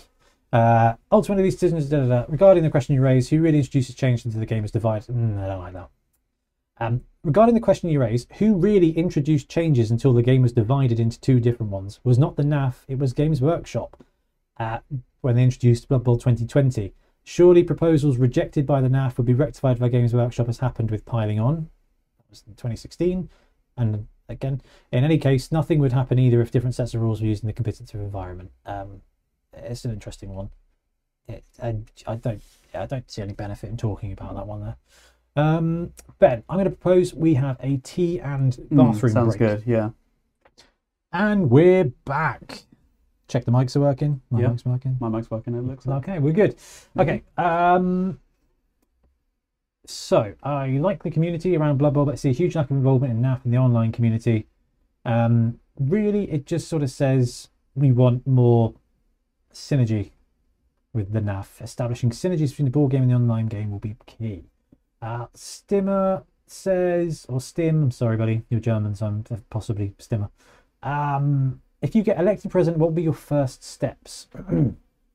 I think the first thing of all will be to meet with each of the current committee members to get their ideas and form a clear picture of the current situation, especially the economic. Proof of that. Yep. As long as Shurikov lands and says, right guys, what are we all thinking? What are we all saying? That's a really solid point. Really solid point. As I mentioned above, the first measure would be the return of the Bretonian team, which would coexist with the current Imperial Nobility team. That would be my first thing. After that, we'd set up work teams, including the Rules Committee, to start working with the aim of developing as stable and complete as possible, without ambiguities, and trying to answer all doubts. Tournament Rules 2025, analysing new developments published by Games Workshop. Among the topics to be addressed would be issues such as the operation of secret weapons, the use of star players, combination of skills, incentives that are problematic, etc., etc. B, Tournament Assistance Committee, to support you, in this case, as tournament director. This is just him. Elaboration of an updated guide to help in the organisation of tournaments. Direct line with the TOs, assistance in incidents. Analyse the possibility of developing tools to manage tournaments to put them at the service of the community. Score and similar tools present problems, and it would be preferable that NAF develop some stuff so that the TOs do not have to develop them. Continue to develop work from the NAF tournament series. Yeah, I think that's all really great. Expansion and Inclusion Committee, Communication Committee, Ranking Statistics Committee, Fumble Working Committee, and a Blood Bowl 3 Working Committee. What other improvements or changes? Treasurer and online badges. Don't care about online badges. Creation of Tournament Assistance Committee. All right, nothing in there I think that's particularly spicy or interesting. Okay. Of all the things I've read so far, this is a question, by far the most arresting are your thoughts on the NAF potentially having greater independence from Games Workshop on the rules of the game, more directly, forcefully accepting or rejecting rules proposed by Games Workshop. You've cited multiple rerolls per turn as something of consideration, for instance. I suppose that I'm building on a question above. Historically, the NAF's relationship with Games Workshop has been a matter of warmish debate. From my travels, I know that in some geographies, parts of Spain being a good one, there is frustration about the perception the NAF does what it's told by Games Workshop without question. In others, there is frustration that we have an annual review at all. Games Workshop write the rules, we use the rules, we're lucky Games Workshop allows the NAF in the first place.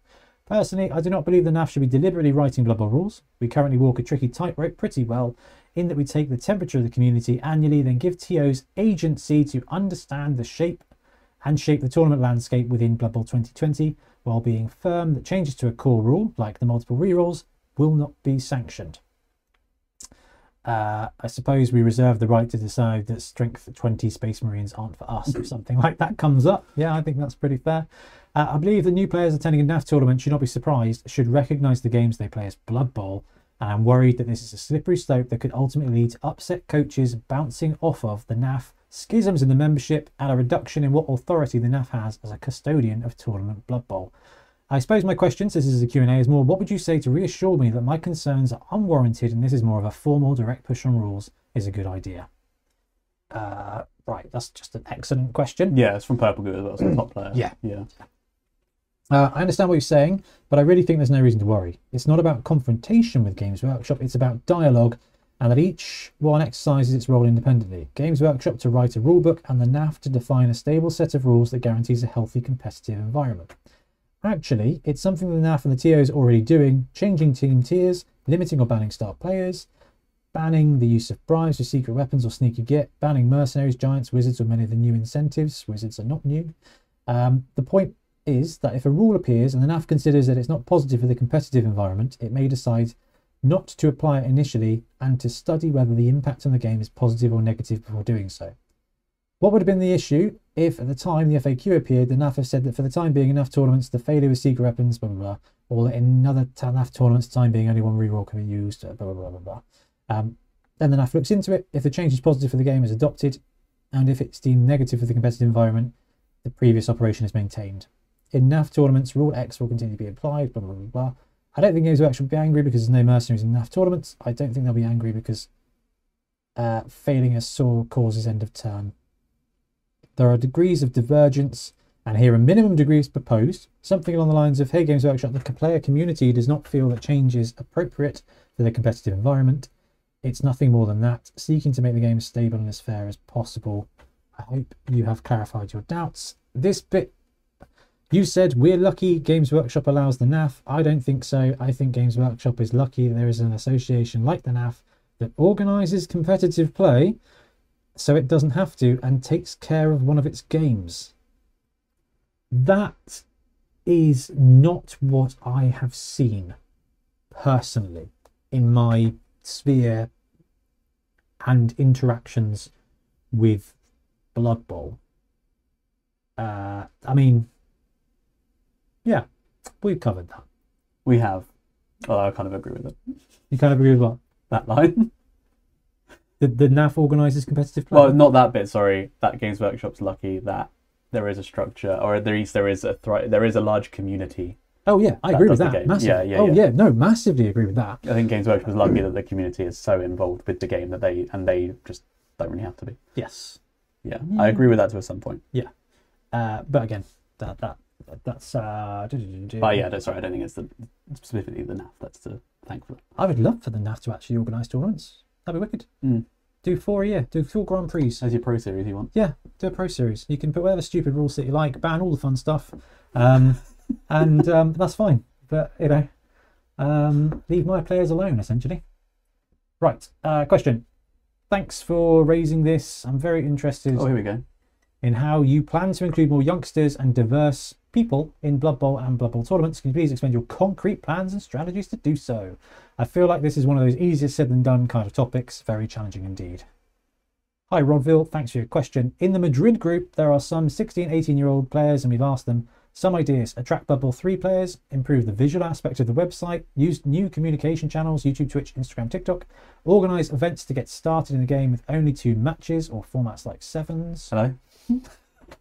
Like that. Give a prize to the best young player. We already have some Blood Bowl initiative underway in high schools, similar to chess tournaments. Increasing the participation of other gendered coaches is complicated. They play in leagues, but it's difficult to get them to sign up for tournaments. In some games, like 40k tournaments, are held for girls as a stepping stone before they attend general tournaments. That's a weird way of phrasing it. But yeah, Spanish to English. Yeah. We've done our best to try and yes tidy up any language things, because I think specific use of specific words is not necessary. I mean, you see the meme fest about females because there's just like pictures of Ferengi in Facebook just being like, oh, no, stop reading as soon as someone said females. I'm like, they're going to be Spanish. Like, yeah.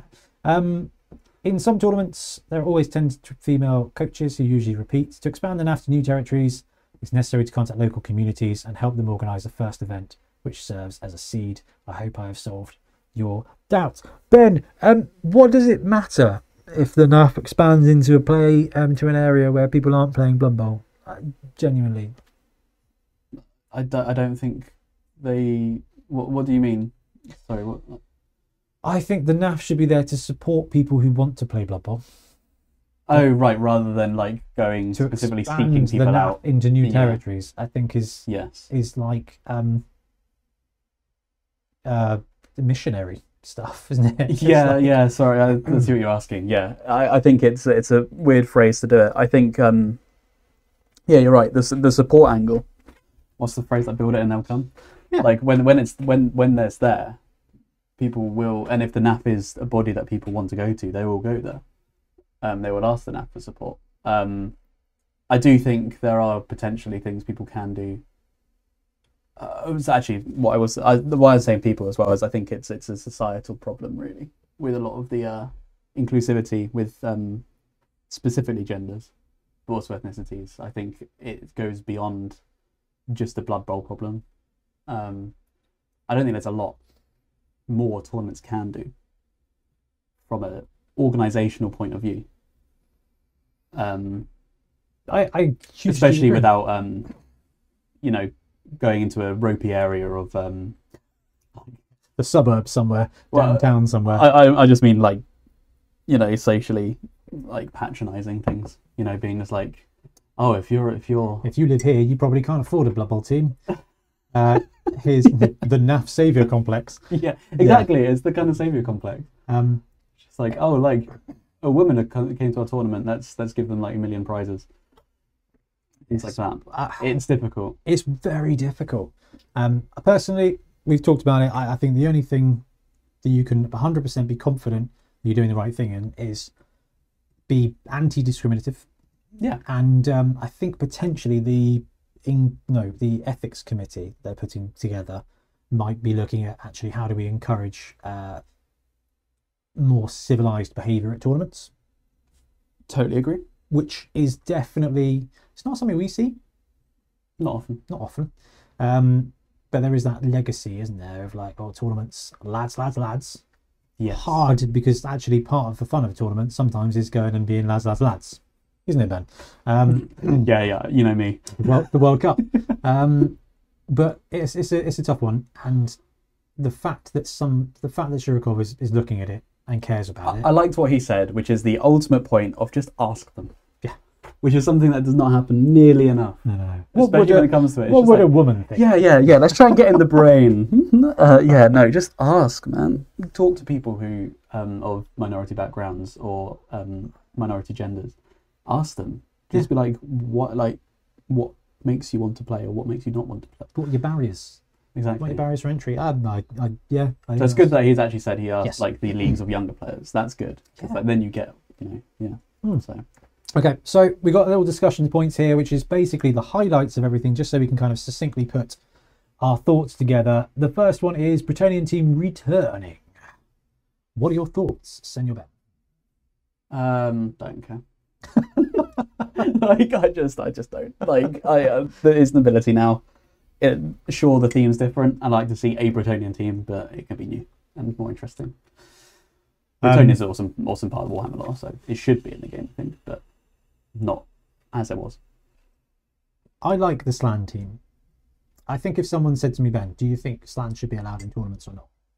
I would say probably not. If I'd been in the chair, and I probably would have said Slan creates a barrier to entry. You go to a tournament, you have no idea what that team does. That's an issue. But because the percentage is so small, it doesn't really cause a problem. And we've got that. It's been out for a while. Like Slan's been around for a while. And also, the thing I really love about it is it gives you that, like, I've completed core Blood Bowl. Oh, hello, there's a side quest. Yeah, and I wanted to touch on what you just said there, where you're like, I don't know what that team does. Do you think that would happen more with more teams? Because we're in favour of just like adding lots more teams. I don't think, like we said earlier, I think you can endlessly expand it. But do you think there will become a point where people go up against a team and they're just like, I don't know what that does? Like 40k. Not at the rate Games Workshop's making teams. I think we're probably fine. You're not wrong. I guess for me, it's like, if we take Bonehead Bowl, for example, mixed teams, carnage. But everyone knows that going into it. That is the gotcha element. And I think that's kind of my whole thing about like having a competitive rules packet. Cool. Know you're signing up for that. Go prepared. If you're going to a mixed team event, know you're signing up for that. Go prepared. Yeah. If you're going to a standard tournament that's just playing Blood Bowl, it's not hyper competitive. It's not, they've got a couple of themes. You know about the themes because they're advertising the themes. And all of a sudden you're playing against this team that hasn't been on a video game for 10 years or whatever. It's a bit of a concern. Personally, more teams is more Blood Bowl, and more Blood Bowl is better. So I love it. I just think it's a bit of a strange one because I'm like, cool, there's all these other teams with all these other games that you could have gone, that's interesting. I guarantee if you put a poll out, you said, which would you rather see in NAF Blood Bowl, Squigs or Bretonia? People would probably go, oh, Squigs is new and different, let's try that. Instead of like, oh, Bretonians, yeah, they used to be, and now they're kind of nobility. Yeah, they're like nobility, yeah. Like, oh, cool, do you know what we really need? 2 teams with Fend everywhere. Like, that'll be fun for Blood Bowl. I do like the Knights, though. Knights are really good. Yeah. But that's because they're just nobility blitzers. Yeah. With Dauntless. Yeah, they're Dauntless, didn't they? Were they faster? No. No, movement 7. They're just nobility blitzers, but they have Dauntless. Yeah, and you get 4 of them. And you get 4. Yeah, which is fine. Yeah. Yeah, I don't mind that. So Bretonian team return, interesting one. Do I think they should do it? No. I think the percentage, it's a weird one. If you're going to do that, look at some of the other teams that actually add to the game. Because I think that there's a ton of teams that add more to the game than bringing Bretonian back, in my opinion. Yeah. Unless the angle is, oh, you've been playing Blood Bowl 2, where's my Bretonian team? All right, then bring back Demons of Khorne as well from Blood Bowl 1. They probably would. Yeah, that's fine. If that's your angle, like we want to represent digital Blood Bowl on the tabletop, so we're going to bring Khorne and Bretonian back so you can play in this edition. Wicked. I get that. But don't, like, just, yeah, I get that. That's an angle. This is just like, I miss my Knights. Can I have Bretonians back? NAF requirement for all players. So we covered this right at the very beginning. And I'm going to let you take the first go. Sure. Yes. Yeah, this is really dumb. I think this is bad. I think a lot of people want this actually. You go to some tournaments and people like, it's like they want the no NAF or all NAF because they like their data. And this is a big point that comes up in tournaments. Yeah. If you play against a non-NAF coach, you will not get your game logged. Yep. To go about the solution as you must sign up for the NAF is just really backwards to me because you're creating divisive barriers. It's easily solved with logging the data anyway. Just have your opponent playing a ghost coach. Oh, sorry, have your team playing against the ghost coach of this race. You win or you lose. Here's your touchdown. Like, you can just collect the data. Make 1,000 ghost coaches. Like, you just have one. It's not. Well, I don't know how the data works. I don't know if you can you play several times at one tournament. Well, make so you can. Yeah, again, architecture. Yeah. Anyway, so it's a data problem. It's not a NAF problem. Fun story. I tried myself to do this when we first started running tournaments because people were like, I'm not going to get my game. I was like, oh, that's all right. So I created like 12 podcast accounts. So I was like, Bonehead Podcast 1, Bonehead Podcast 2, or Bonehead Player 1, Bonehead Player 2. And I got a really angry bunch of emails from the NAF saying you can't do this. And I'm like, why? And they said data protection. And I was like, okay, I feel like I'm really protecting your data. And they said you can't do that. And then they deleted all my accounts. I was like, all right, that seems like a really succinct way to do this because the players that don't want to be part of the NAF. And it's really funny because being a part of the NAF, to you know, old Prezzy's point, it's not very much. And eventually you do get some dice.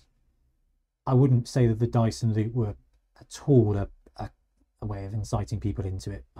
The old block dice, they were wicked. And that's probably why I joined the NAF multiple times. Because I was like, hey, more dice. But the D6 is interesting. But some people just don't want to do it because they don't want to do it. Because they're being told to do it. Exactly. And there is a financial thing there. Like I said before, the only thing that matters is 0 and nothing. Yeah. If it was like £1, it would still be the same.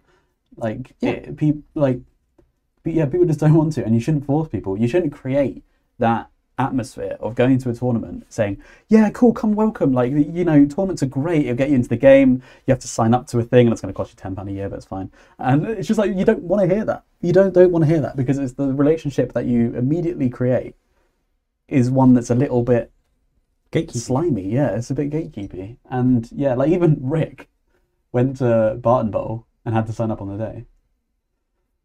Well, I don't think he had to actually. I think that might be not hilarious. I think he chose to sign up. Yeah, I was going to say Rick has been signed up before. Oh, but this is my point. But okay, so I wholeheartedly disagree with this because I think I used the thing of all thumbs are fingers, but not all fingers are thumbs. All Blood Bowl tournaments are Blood Bowl, but they're not all NAF. Yes, Like exactly. Like all NAF tournaments are Blood Bowl, but not all Blood Bowl tournaments are NAF. Yeah. And that's how it is. Like that's just how it is. And I'm going to be. I don't mean to be so negative because I think the NAF has historically been brilliant. I think having it there as a safeguard is fantastic. The way the stats are tracked, brilliant. Asterix. The platform's rubbish, but Not brilliant, but yeah. what it does is good. But I think the biggest issue is that what a lot of players are like, I don't care about my stats. Therefore, there is literally no reason for me to want to join the NAF. Yeah. You want me to just give you money for nothing? Like, no. Yeah. And I think that's a real thing. And it's not because of economic hardship. It's the principle. It is. And that's more important than anything. If you want all players to be NAF, make it free. That's the only way this is going to work. Yeah. And then you've lost all your money. Yeah. So, because yeah, And even then, even then, I think there will still be cases where people don't want to sign. as a TO, I don't work for the NAF. I want to help the NAF coaches get their NAF stats, but I don't care if Steve and his family are coming to Blood Bowl, and I'm not going to make them sign up. We for the care NAF. way more about People playing. having a good day playing Blood Bowl. Yeah, because for Steve and his family. that's what it matters. Yeah, that's And that's the really tough thing. And I guess my question to you, Ben, is how bad on a scale of bad is the NAF requirement for all players going to be for tournaments? I think it would be really bad. I genuinely think it would be really bad. There will be a lot of tournaments completely unaffected by it, but there'll be many, many tournaments that are ours being one of them. And I think the difficulty here is that if you're watching this, you love Blood Bowl, which is awesome. And there will be a lot of mixed opinions of this. Some people will be like, well, I'm all in NAF because it's not hard to access data once you know it. It's not very much money and I'm interested in it. I agree with that. I personally, I'm quite interested in stats. I love it. I love the tableau. But it's that there's no right here. And what you'll see is NAF tournament attendance just drop. Yeah, it will drop. It will drop. And Games Workshop won't like that. If you're talking about trying to encourage more Games Workshop like involvement or at least support, yeah. Like they said, like even while there's this sort of more separate rule set, they still want the Games Workshop support. Like this, they're not gonna. This is the NAF being heavy-handed, which it's kind of been famously not, and working pretty well. The last two stints we've got with Nate, yeah, has been brilliant because I think that like Purple Goose said, walking that line of actually, are we more bolshy than we have any right to be? Yes. Is it for the right reasons? 100%. Our Games Workshop okay with it? Yes. Okay. Smack dab in the middle. Everybody wants the NAF to do more, but no one wants the NAF to be allowed to do more. You've hit the perfect. That's been perfect. I don't know because I'm not going to spend my time signing people up for the NAF. Yeah. That's miserable. Like, it's not what I want to do. I don't want to spend that time I get with people to be like, okay, right, well, let's load up this website and here's signing up for something that you didn't know you needed. That's just not going to be fun or good for anybody. It's not something I'm interested in doing because we would rather spend our time chatting with coaches, making sure their teams are legal, and dealing with rule set questions, playing the game. We want to play the game and enjoy the community. I have no interest in digitally baptizing people. Do you know what it's reminded me of? This. And I'm saying this is also someone who obviously has never been, but park runs. So there is the park run volunteer system, and this is kind of like fitness now, where you have every week there'll be volunteers going and organising a park run in various locations around the country, and it's just a 5k run, half an hour in the morning. And then you can register with a park run. I don't even think you pay a fee, but then you get like a QR code, and I think you can optionally buy a wristband, which makes it easy. And when you go, you tag in, you tag out, and it collates all your stats, and it gives the stats for everyone, and there's a huge stat database. And they make that work. But you don't have to register to go. You can just run around, and it doesn't change the outcome of anything. But if you had to sign up and pay a fee to do the park run, no one would go. No one would go. No one would go. But some people just want to turn up with a bunch of people and have a little run for half an hour on a Saturday morning. And they fully welcome that. Yeah. And it's just like, so, the system works, and I don't know, man. So the real issue here is the data. Yeah, and sorry, that's where I was going to go with that whole analogy, was they make it really simple with a QR code, which you just scan on arrival, and you scan when you leave. And it could be as simple as that, where you scan and there is something that collates it all. Like, if you want to talk about data, it's like, it could be so simplified. But having to sit there and manually put everything in and sign everyone up and have all working and not mad at you, and it's just, there's a lot of barriers that need addressing. Do you know the funny thing here is that the NAF, the coaches who have signed up to the NAF, not very often, most of them are very understanding, but sometimes it'll be like, oh, I got paired against someone who's non-NAF, and I feel robbed. Yeah. And it's like, well, that's a shame. You feel robbed because you've signed up to something that is somebody else's deal. Like, it's weird, really weird one. I completely get it, and I swear, I said this when I was running for president. I was like, why can we not have dummy accounts?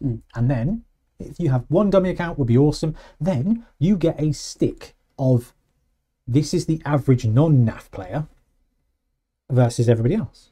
I think that's wicked. I know that using the Glicko rating, it can throw it out, but actually, don't. Actually, you know what? If you play a non-NAF player and they've got a good Glicko rating, it's because that's because the outcome of the majority of non-NAF games is there, and I think that's more preferable to this, which hilariously seems like a small thing, but we are not going to be making people sign up for the NAF to come to our tournaments because they're here to play Blood Bowl. They're not here to play NAF. Yes. Advertise it as all NAF. Fine, you'll get less people going, and you will be siloing it, but you will have a tighter, more competitive environment statistically. Yeah. Doesn't necessarily mean the players are going to be better. NAF rules independence. You kick this one off. Have it as its own variant. You got Blood Bowl 7s, you've got Dungeon Bowl, you've got Blood Bowl 2020. The rules as written by Games Workshop are Blood Bowl. If you want to create a different version, have it be its own version. I mean, when Blood Bowl 2020 landed, loads of people were still running 2016 rules because they didn't like the 2020 rules. That's fine, let them do that. But you're just going to have less people be involved, and you're going to create a sub-community in the same way that Magic kind of has Commander. And Standard, like Standard was actual Magic, and then Commander took over. It was a much more fun, chilled environment. Standard died. It's coming back, but it's like, actually, there's different things.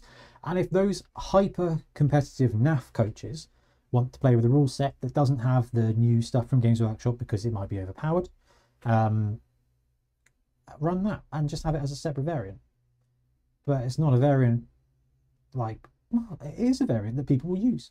But then it's a thing. But what we can't do, I think, is have all NAF tournaments be this hyper-competitive. It's not going to be hyper-competitive, but this competitive rule set that's different from Games Workshops, because it's going to cause, I just think it's the worst thing you could do to TOs. Especially in a world where every tournament is a NAF tournament as well. Like, it's not, because now they're saying you've got a NAF requirement, all tournaments are NAF. There are no longer no NAF tournaments. Yeah. And so all tournaments will have this rule set that people aren't familiar with. It's ultimately, I think, a really terrible idea. Because whether people like it or not, Games Workshop write the rules for Blood Bowl, and genuinely, the majority of people who come into Blood Bowl will come into it via Games Workshop first. They'll fall in love with the community due to the community. And the NAF, everyone NAF is part of the community. So it's a thing. Like, that's definitely a thing. And their league is going to be using very different rules to their tournaments as well. So yeah, I just think it's a really bad thing for Blood Bowl.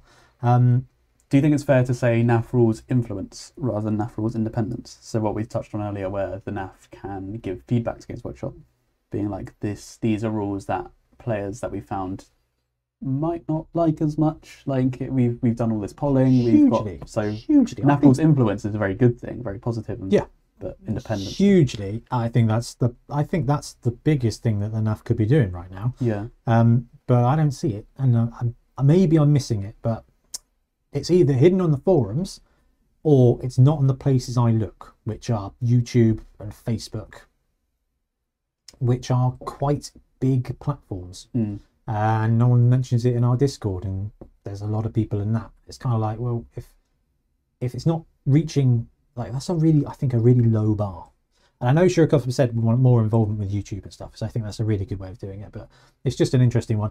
The NAF's rule independence, I think is a potentially terrible idea. I do think having a structured, this is standard NAF, this is what we recommend, having it ready to go. We recommend these tiers based on data. We recommend these price changes to star players due to data. I think that's absolutely awesome. You create a NAF meta. You basically then got like a playtest group of several thousand people. I think that's a brilliant idea. Yeah. But to force it on people because there's a lot of people out there who've been running tournaments for years. Let me tell you the story or the journey of somebody starting to run a tournament at their local club. It's a store owner. It's somebody who likes Blood Bowl, who's friends with a store owner. Would you like to run a Blood Bowl tournament for me? Yeah, I'll run a Blood Bowl tournament for you. And then 3 of the 12 people that have signed up are like, oh, is it going to be NAF? And then that person's like, I don't know. Yeah. You have to sign up and do this thing and submit it. And this person's going to be like, okay, well, we'll try and do this. Now you have to. It's not fun and it's not supported. I don't know where. It sounds like somebody somewhere is doing a brilliant job, but I have not seen it. And I've not heard about it. And that's a shame because that's exactly what I think the NAF could be really good at. But it's a weird one. It's a really weird one because I'm an optimization specialist. It is very suboptimal to put TOs in a position where they have to sign people up, encourage people to sign up to something that's chunky and clunky, then have to manage the money for them if they don't want to do it online right there. And it's just more barriers to entry. And a lot of the time, people are going to say, I can't be bothered. I'm here to play Blood Bowl. I'm here to play Blood Bowl. Or if you're running a tournament, you're going to be like, I just can't be bothered with that NAF stuff. We ran loads of tournaments before we bothered getting NAF involved. True. Just because... Guess what? We still had a lot of people coming. Yeah. It was only because people were like, can we have this NAF registered as well? It's kind of like, oh yeah, well, don't see why not. That's fine. Yeah, interesting one. Yep. I think... Yes, this is the really interesting dichotomy, is that also want a synergy to Blood Bowl 3 and Fumble. I don't understand if you're proposing things like changing fundamental core rules, like rerolls, introducing teams that don't exist in other places, and then having a NAF FAQ on top of the Games Workshop FAQ. I think you are going to make the synergy with Blood Bowl 3 and Fumble significantly worse. Yes. You want to play Blood Bowl? Fumble is the only place that actually gets the rules right. If you want to play Blood Bowl... And works. Fumble does it. Fumble actually does it. Yeah. The way it's like... It probably is out by a couple of things, but geez. It's the most robust digital Blood Bowl that exists. Blood Bowl 3 is a mini meta version of it. But if you play Blood Bowl 3, you can play tabletop. You'll get caught out, but that's going to happen in any game. But Blood Bowl 3 is Blood Bowl 2020 for the most part. There's a couple of things missing or that don't work quite the same way. But and 19 teams. Yeah, that's what I mean. Mini meta. Yeah, it's a mini meta. If you play lizards in Blood Bowl 3, you can go to a tournament and you're going to know how to play lizards. Yeah. Fumble, it's going to be the case. And just that. I love the idea of improved relationship with Blood Bowl 3 and Fumble, but those seem counterintuitive to me. So those are the discussion points I pulled out, Ben, because I thought those were the biggest topics we went across. Is there anything that we haven't touched on? Sorry, this has gone so long, but it's been... I probably not. I think the biggest thing flying around in comment spheres in various platforms was people were afraid of just general division. which you kind of did touch on, like the NAF requirement for all players, but I think it also within the NAF player base there is some division there. Like as soon as the NAF starts being the heavy-handed authority figure, which seems to be more the case with this, people start feeling a little bit like, whoa, do I want to be involved anymore? And I think it's always good to avoid that. I think we've been on a very good trajectory. Yes. In player base and player integration. And there are things which can be fixed and addressed without having to jeopardize any of that. I think great improvements, I think inclusion, modernization, technology, all of that, top marks. Don't have to be heavy-handed to do it. I agree. Just focus on developing those bits. Yeah. That's a huge win. Yes. So just ahead of this, I put a little poll out on YouTube just as a bit of a sense check, because I was sat there, Libby was screaming, and I was like, oh, the internet's screaming too. I wonder what they think. So I just put a little thing up. Do you care about the NAF? This week saw the conclusion of the NAF presidential elections, and it's created quite a hubbub. Preparing for our next episode, we wanted to ask one simple question: is the NAF important to you? So hopefully it's not as loaded as I didn't want it to be loaded. 40% said absolutely yes, 43% said not really, and 17% said what's the NAF? And can we just say this is a sample size of around the same as the number of votes that the presidential election got? Yes, there was, I think, 1,100. Yes, that's right, yeah. So in a couple of days, we've had this out one day ago, 1.1 thousand votes. 60% of people who follow us on YouTube either don't know what the NAF is or aren't that bothered by it. That does mean that 440 people out of that 1.1 thousand absolutely care about the NAF, which is a solid amount of people.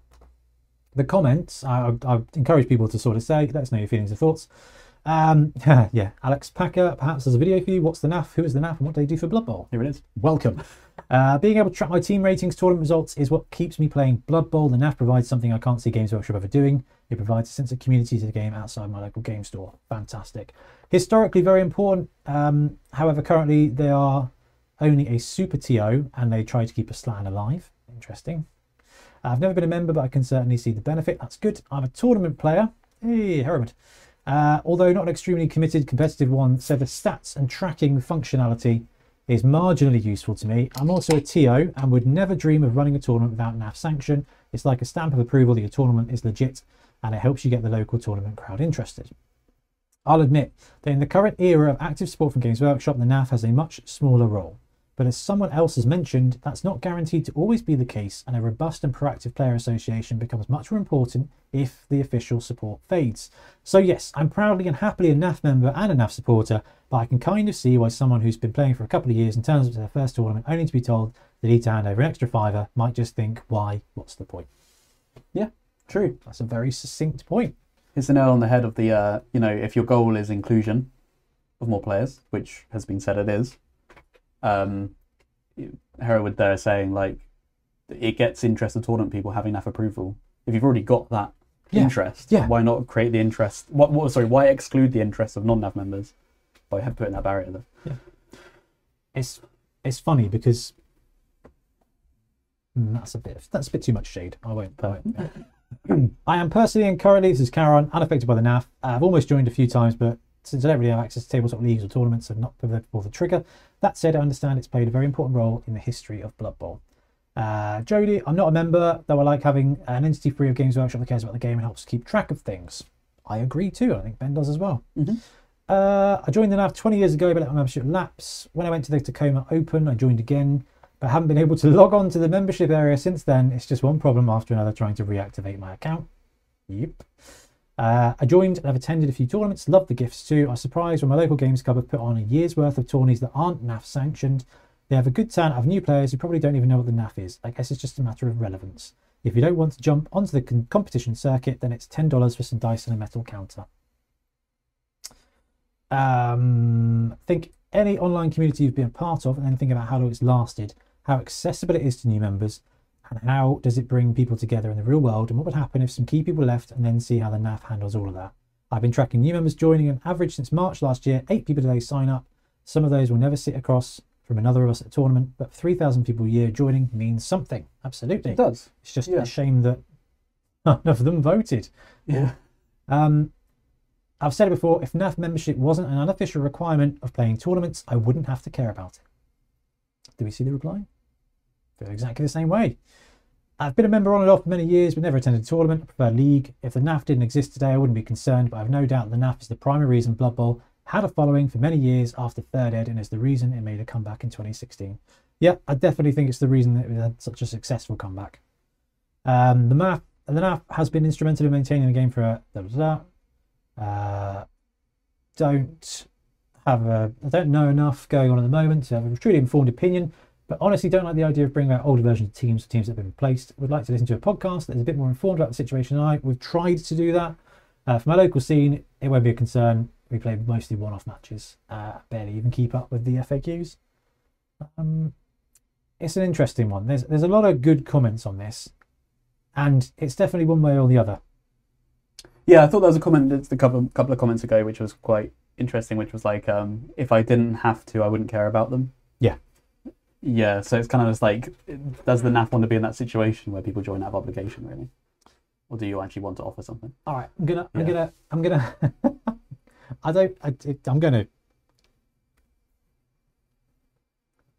what is the benefit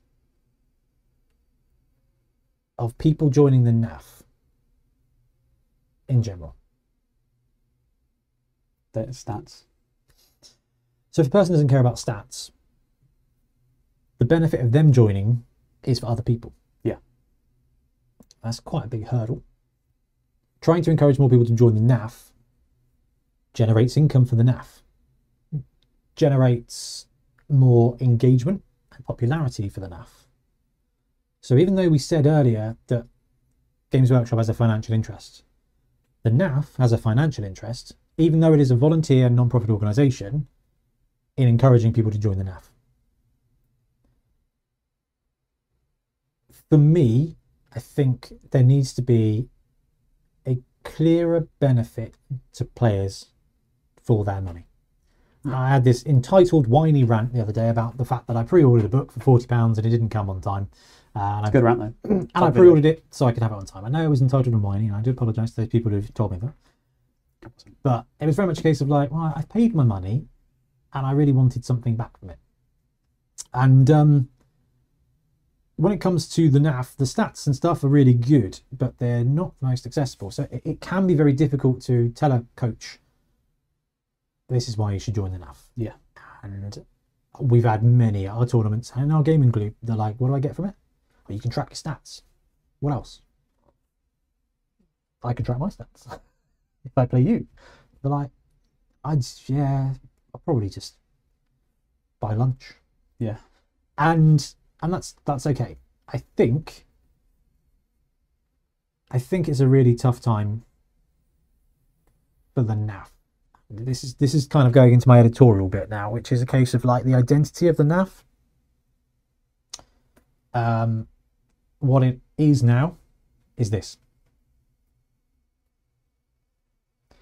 And I think that is what should be focused on, and the inclusiveness. That's what should be focused on. How can the NAF grow Blood Bowl altruistically, not how can the NAF grow the NAF? Mm. And I think that's probably another thing that sticks in people's craw a little bit. It's a case of, what are you doing to grow Blood Bowl other than saying that you play Blood Bowl? Yeah.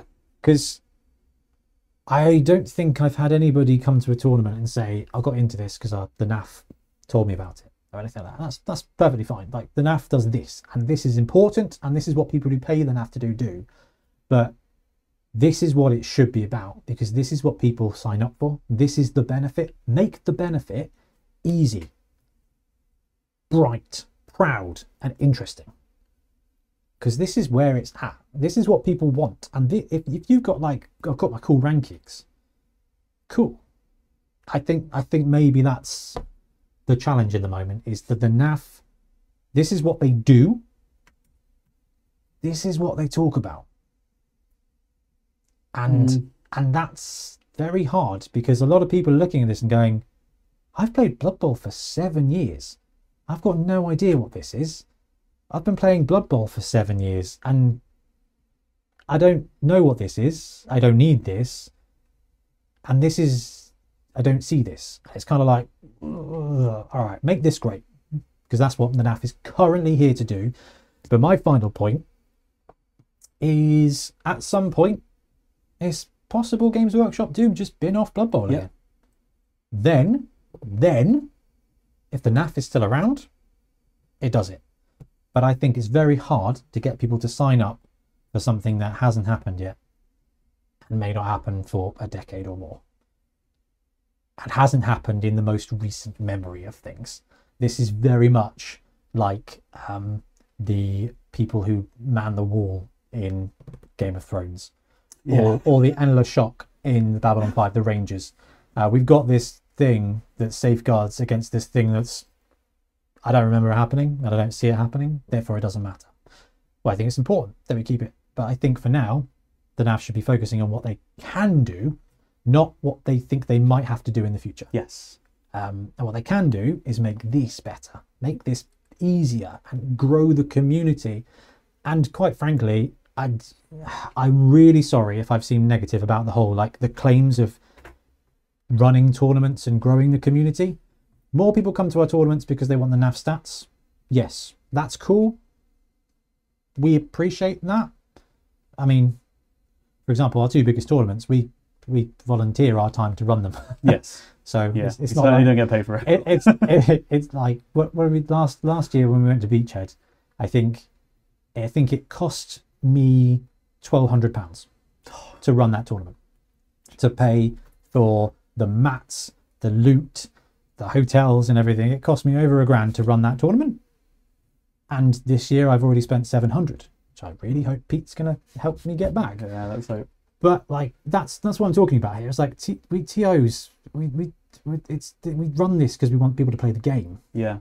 So help us run the game, or if we don't need help running the game, don't make it worse. Yeah. I guess is my final thought. Do you have anything to add or finish with, Ben? I think I said my thoughts previously. Yeah, just if you were to ask someone what makes competitive Blood Bowl awesome, I don't think anyone would say that. But it would be awesome to get it into a place where they say that. If they're just like, what do you like about playing competitive Blood Bowl?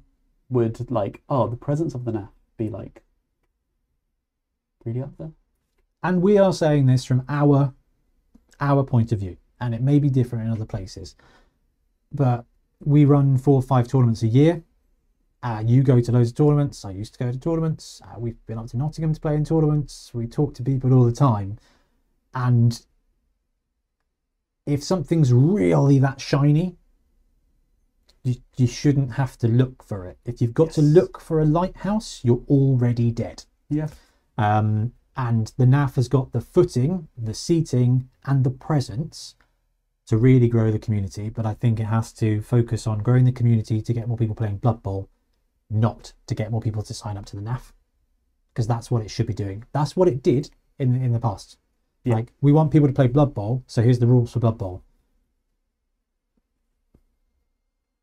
That's the exact opposite of what's happening right now, I think, potentially. But anyway, what we want is for you guys to feel free to put comments, questions, argue with us if you think we're wrong. Like I said, we're just talking from our point of view, and while it is, I think, a reasonable chunk, it is not an omni chunk. So that's that goes without saying, but I'm going to say it anyway.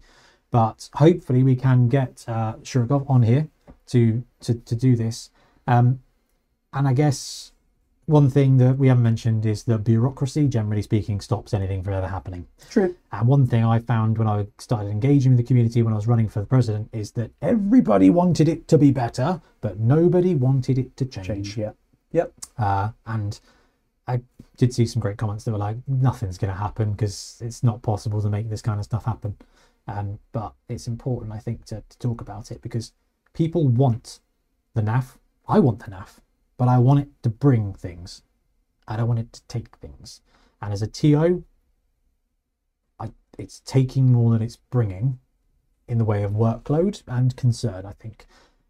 But most of what they're saying about the fears around Games Workshop rules, you can't argue with it. I wouldn't want to argue with it.